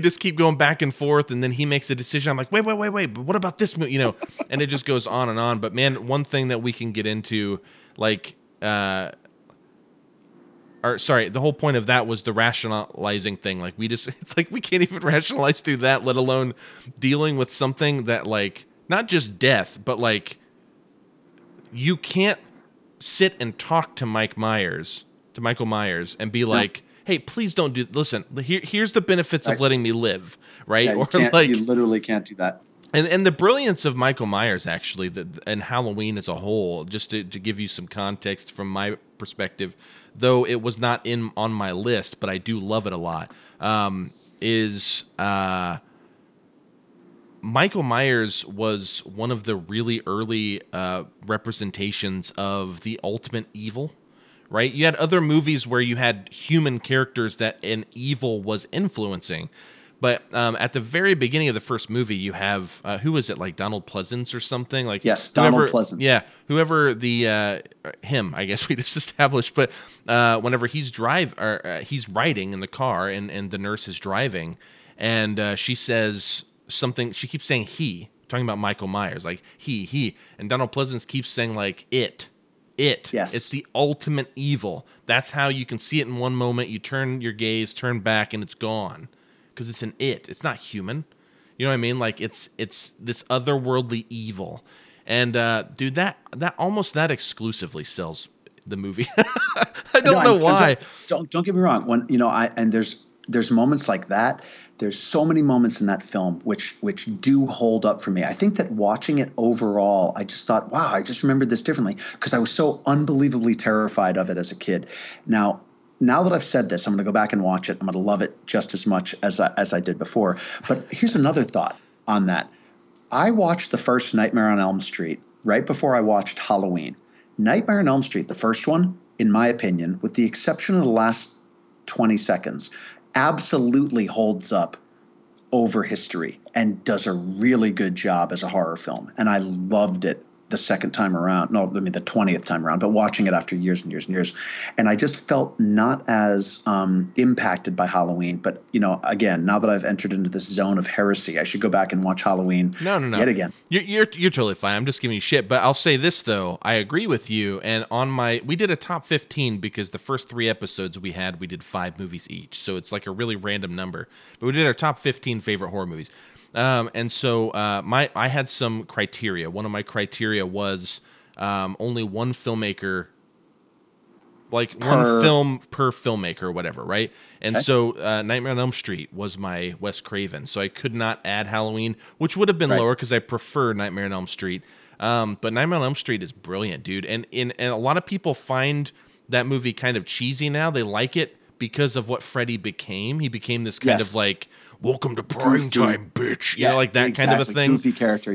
But in the first one, man, he has like accordion arms in like the alley. That's like freaky as shit to me, dude. Like, I mean, I know it's like clearly fake, but it's that whole idea of like, I can't comprehend what's going on right now, especially since a few seconds later, he's slashing this poor young lady open on this fucking ceiling. Like, it's unreal. It's so intense. Unreal. Yeah. I want to throw 2 other movies at you. Go for it. That I love. American Psycho, I absolutely love. And while that's not a horror movie, but rather a psychological exploration of human beings at their worst, love it. And then shout out to Tucker and Dale versus Evil. I mean, Tucker and Dale is like tremendous. If people haven't seen that, in fact, you know what? I'll throw another one. Cabin in the Woods is fantastic. If people watch Cabin in the Woods, Tucker and Dale versus Evil, and American Psycho, probably going to be, if you choose those for date night, there's going to be some ups and some downs. And a second date might not happen, but you're going to have a great night enjoying those films regardless. I will say this. What were the 3 again? Real quick, what was the first one? American Psycho. Okay. American Psycho I haven't seen in forever. That's one I've wanted to revisit and I keep forgetting about it. I need to I need to remember that one. Tucker and Dale, very fun. I saw that the year it came out, and last I knew it was on Netflix, so you can check that out. Like a parody on horror movies. And I like the twist that they do. And the villain, like the villain or like the teenager or whatever he's supposed to be, is like the most quintessential, like how we now think of people from the 80s villains. Do you get what I mean? So, yeah. But and like I mean that as a compliment. Like it's really funny. But I'm going to ask you a question about Cabin in the Woods. What do you find so spectacular about Cabin in the Woods, in your opinion? Okay. In my opinion, what was so spectacular about Cabin in the Woods was how it threw me for a loop, in that I expected it was going to be a cabin in the woods, like The Evil Dead, that was not that The Evil Dead is predictable. I mean, The Evil Dead is like another one that's just like top notch. I mean, like top notch of all time. But I expected it was going to be an offshoot of The Evil Dead. And then it was like supernatural creatures and fantastical situations and this almost like sinister comic side. And it was, the typical teens lost in the woods 80s kind of theme, but at the same time, creative and bizarre and just funny and scary and unusual. It was just completely unexpected, completely threw me a curveball. I'm gonna add my opinion in here, and then I'm gonna tell the listeners if you agree or disagree. Hit me up, Austin Glidden at Austin Glidden on Twitter. You can just hit me up directly and just be like, Greg knows more than you. But because I was in I was in undergrad when that movie came out, and by the time I got to grad school, now understand this: I went to grad school, I studied film, and then I went and got my comm degree, which is how I teach like public speaking and stuff. So when I was studying film, I was with a lot of production folks. Now, a lot of these production folks didn't give a fuck about watching movies; they just wanted to make them, which makes no sense to me. I feel like you have to see this shit. I don't know. I'm going to get on a soapbox again. But anyways, the point is, I can save that for the outro. But you have to watch stuff. But even though it was like 2 years later, a year later, because that movie came out in 2012, Cabin in the Woods. So I think it was, yes, this would have been 2013. All of the production students loved this movie because it was basically they're taking... their whole thing was like, man, they're taking all these tropes and they're kind of like drawing attention to them or like turning them on their head, right? Now, I'll say this, the last 20 or 30 minutes where they actually get underground and they're in that crazy place, that's badass. Dude, Yeah. I love that. Don't get me wrong. Yeah. But watching the first hour or whatever, I just kept thinking of all of the other movies that did this better, and I don't like Joss Whedon. Okay. Fair enough. So I think that might be part of it. I'm just not a fan of how he directs or writes that much. I don't hate him or anything, nothing like that. I don't love him. But did you see like New Nightmare, like the Wes Craven Nightmare on Elm Street, like the 7th movie or whatever? I don't know if I saw the 7th one. I know my friend Cameron and I were watching them all in order at one point, but I don't think we got to New Nightmare. New Nightmare was like the second one Wes Craven did. He did the first one. He came back for the 7th one, and the 7th one like does that. It does what Scream later does, but just like earlier. You know, like Scream of course takes it further. But there are like so many horror movies that did The Thing, and I love hearing like that Cabin in the Woods did, but I love hearing other people's opinions because I'm open-minded. I want to like love this movie. I want to understand it. I just like can't get into it until like the last 30 minutes, and I don't know why. Well, the last 30 minutes are bonkers. I think that again, I was so expecting something else that in the first large chunk of the film, I was like, this isn't quite what I expected. What is the deal here? What's this all about? In fact, from the very beginning of the film, I was like, what is happening? Something about it made me confused in a good way. So I think that's what I liked about it, is that it just wasn't what I expected. And it caught me off guard. So yeah. I mean, the last 30 minutes though are just bananas. So wild. Yeah. And I'm curious your thoughts on this, and I might start wrapping this up here, but your thoughts on this. Take hardcore, for example. And I'm going to assume that you've listened to a lot of hardcore records, okay? Okay? Just, shooting from the hip here. I'm just going to assume that you've listened to a lot of hardcore records.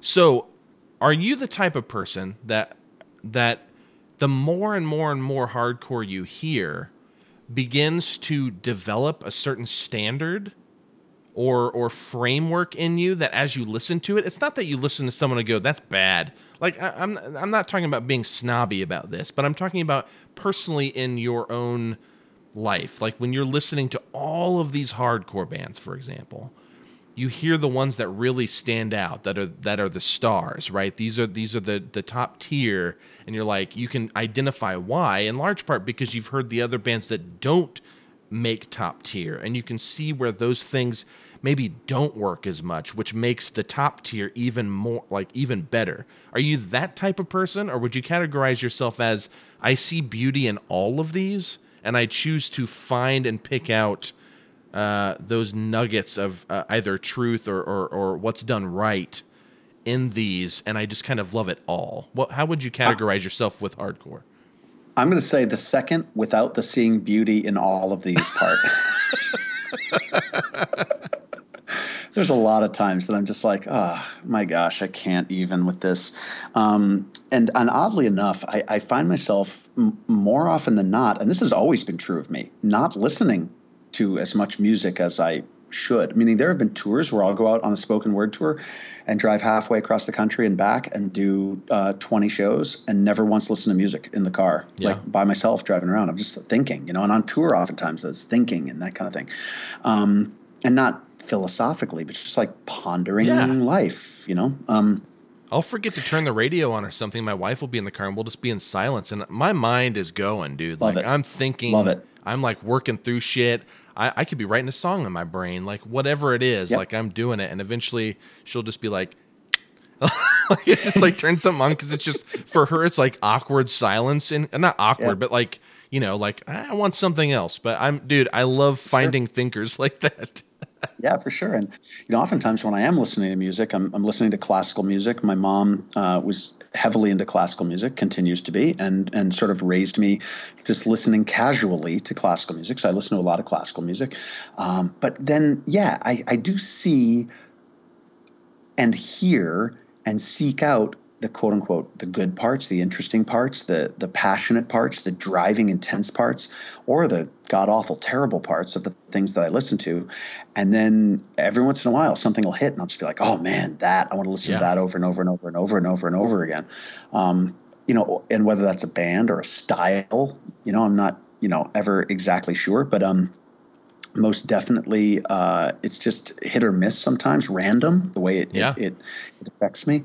Like I've recently been having this whole renaissance on the Hate Thousand scene. I don't know what you know of Hate Thousand. It was in Belgium in the 90s. There was this tremendous upsurge. That even doesn't do it justice. There was an immense hardcore scene in Belgium in the 90s of bands called the Hate Thousand.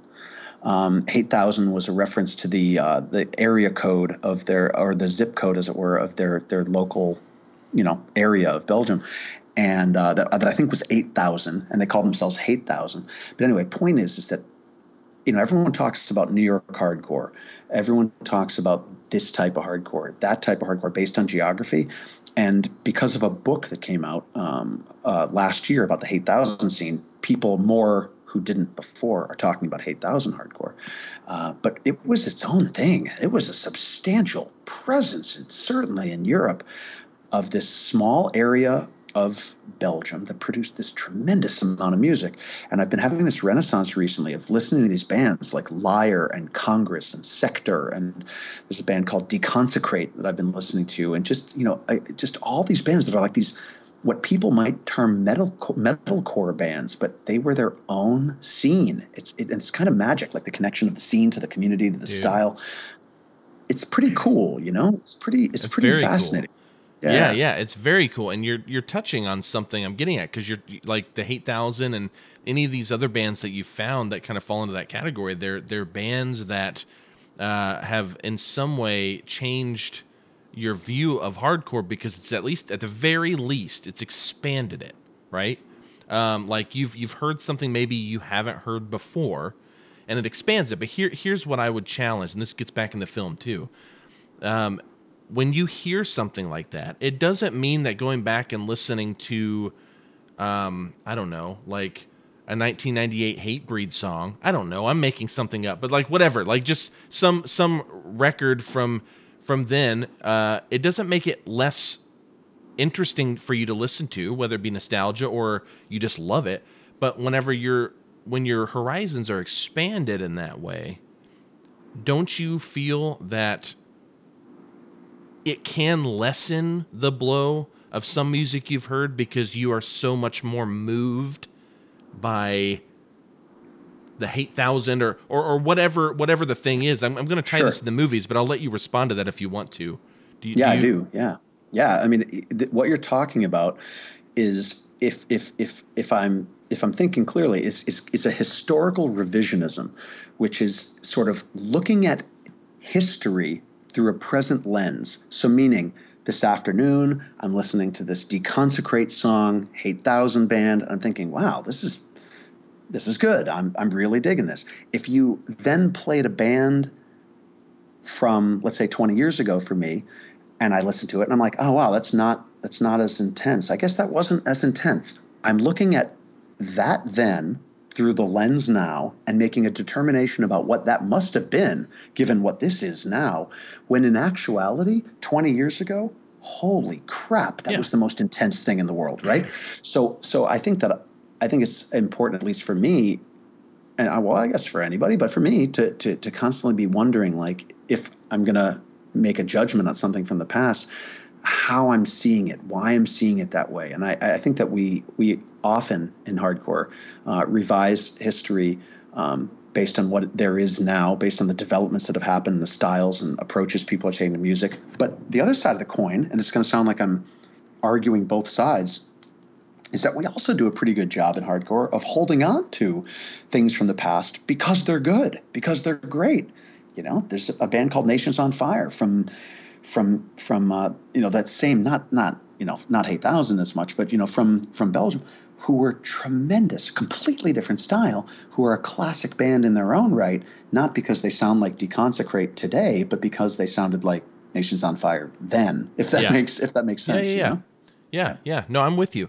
So tying this into film, though, everything that you just said, all the things we were talking about, when I first started getting into film, I started consuming like crazy, but I didn't just start with, the big names of the time. I went straight to like the French New Wave, you know what I mean? Or like, I'm going into like, New Hollywood in the 70s or whatever. I'm really hitting these bangers, Italian neorealism. Like, I'm just getting nerdy about it because I had never seen anything like. I had seen Amélie first, which is the 2001 French film, and that blew my mind. I'd never seen anything like it, and my buddy was like, "Dude, watch the French New Wave," And so then I started watching that shit I'd never seen before. So I'm like, American movies suck. So I just like watching like Kurosawa's samurai movies and Fellini movies, just all these killer foreign films, and then I come back and I see Pulp Fiction for the first time, which blew my fucking mind,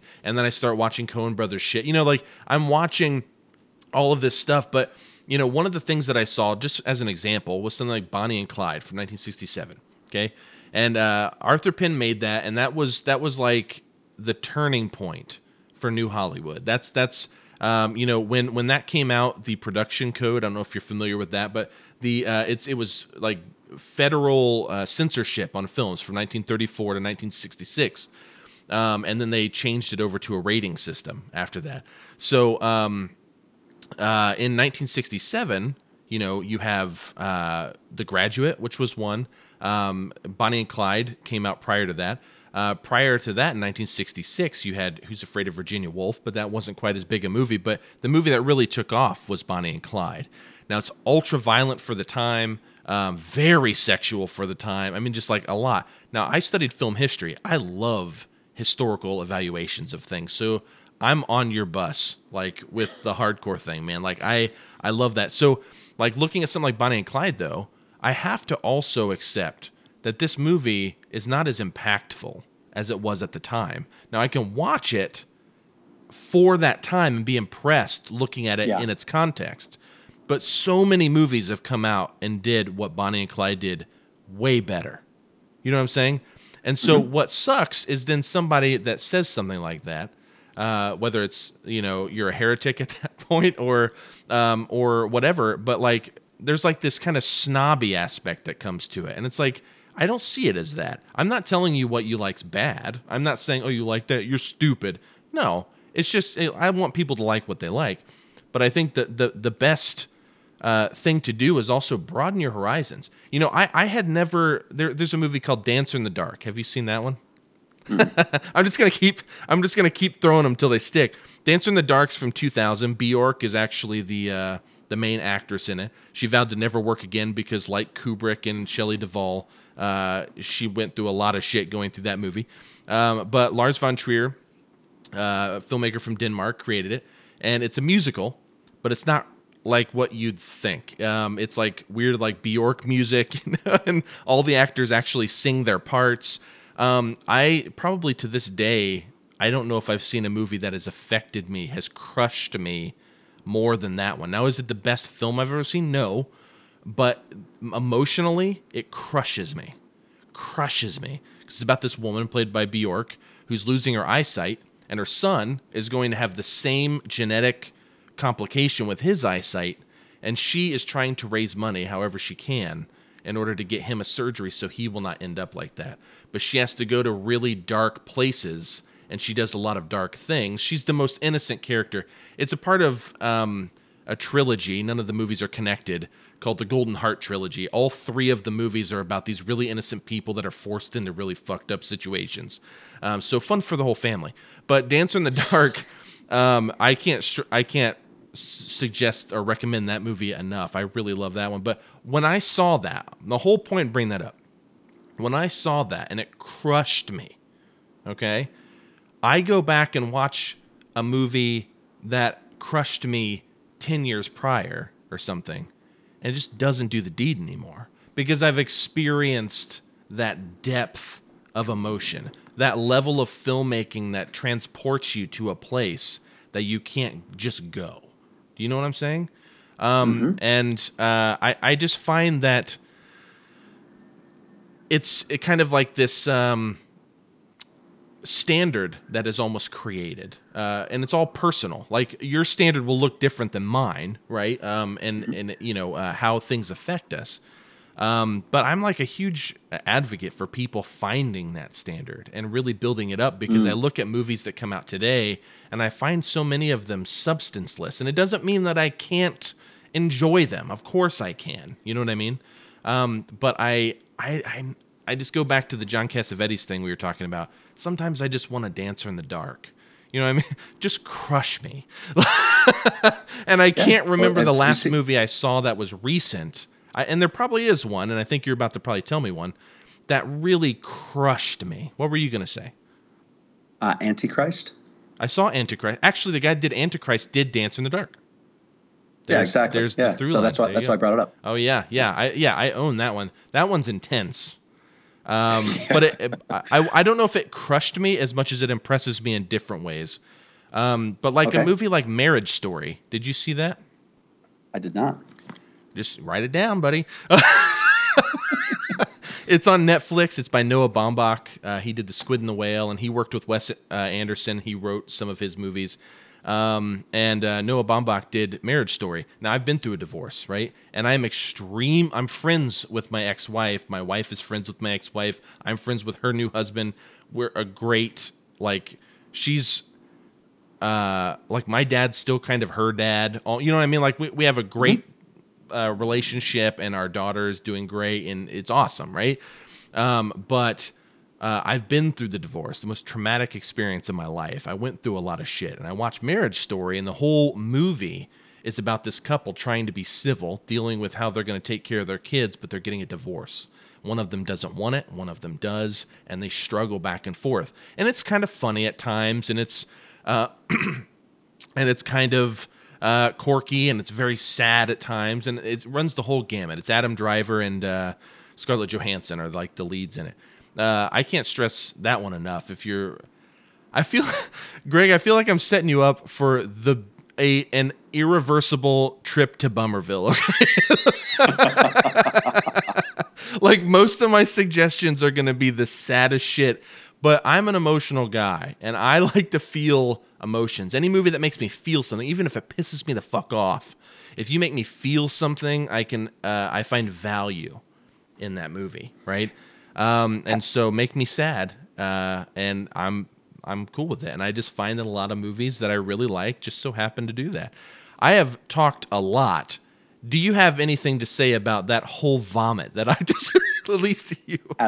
Absolutely. Have you seen a movie from the 1960s called The Pawnbroker? Dude, that is on my list. That is a Sidney Lumet movie. I haven't seen it, though. Correct. Tell me about it. Well, I don't want to say much other than watch The Pawnbroker and watch it from the perspective that we're talking about. If you watch it from the perspective of these movies that have bummed me out and have been intense and have been heavy, are where it's at, and something that came 60 years ago could not possibly be as intense or as powerful because of the filmmaking techniques that were used back then. I would say throw that out the window and watch The Pawnbroker for what it is, and I think it'll be, as you say, a trip to Bummerville. No, it'll be impactful. It's an incredible film. I actually just watched it recently, so it falls right in line with what you're talking about with some of these modern films that have the same effect. Yeah, anytime I have a guest on, I did this with Bane. Anytime they recommend a movie, I have like a Letterboxd list for you that, if you don't know what Letterboxd is, it's a website and you can like rate things. You can make lists and you can do all these cool things. It's really awesome. I'm probably going to text you about it. Anyways. Please do. Please do. But I have like a whole list of like guests have suggested I see these movies. And I already have The Pawnbroker on the list, but I'm going to throw it in that one because I often prioritize those.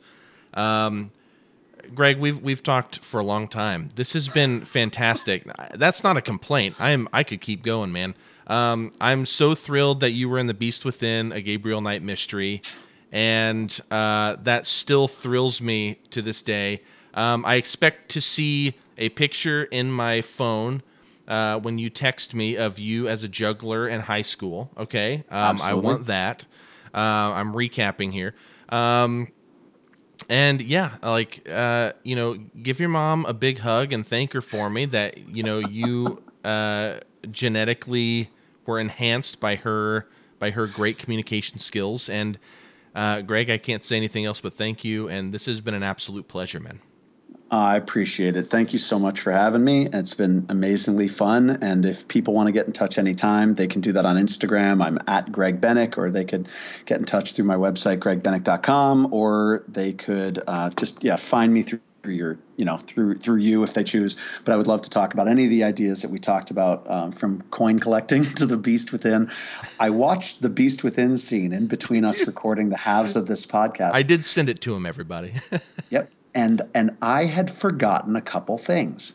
I had completely forgotten those costumes because I think what happened, now that I remember, talk about historical revision. Oh, it's not really, it's just forgetting over time. I think I came with the white puffy costume and came out with that. And the director was like, no, we've got this. We've got costumes for you.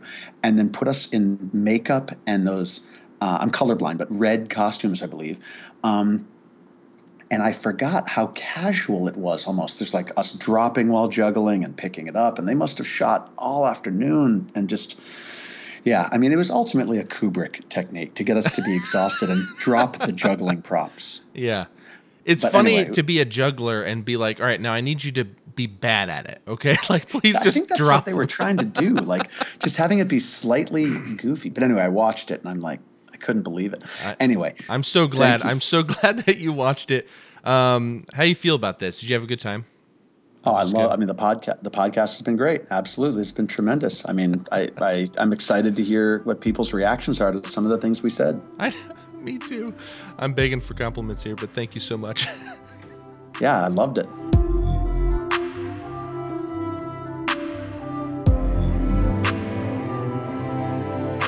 Well, that concludes part 2 of my conversation with Greg Bennick. What an angel. I love this man. He's great. Everything over the past 2 conversations he said he was going to send me, he did. I have seen now the picture in the back of his yearbook. I might have to post it. Actually, it's probably posted right now. I haven't done it yet, but by the time this airs, it it will be. I should just advertise with it. It's great. He has a mullet and everything. It's fucking awesome. Anyways, what a pure human. Like just a real human. So Greg's a great dude. Again, reminder, next week we're going to be watching, Jake Bottolieri and I are going to be watching the movies from part 2 of our Cassavetes marathon. Those movies are A Woman Under the Influence and The Killing of a Chinese Bookie. And then we're going to be talking about them next Tuesday. It's going to be great. So definitely go try to check those out, and you can be a part of that, or you can just listen to see if you want to check them out. That's also okay, I guess, too. Whatever you feel like doing, it's cool. But also, if you do watch them, please, by all means, feel free to hit us up on social media, Medium Cool Pod at Facebook, Instagram, and Twitter.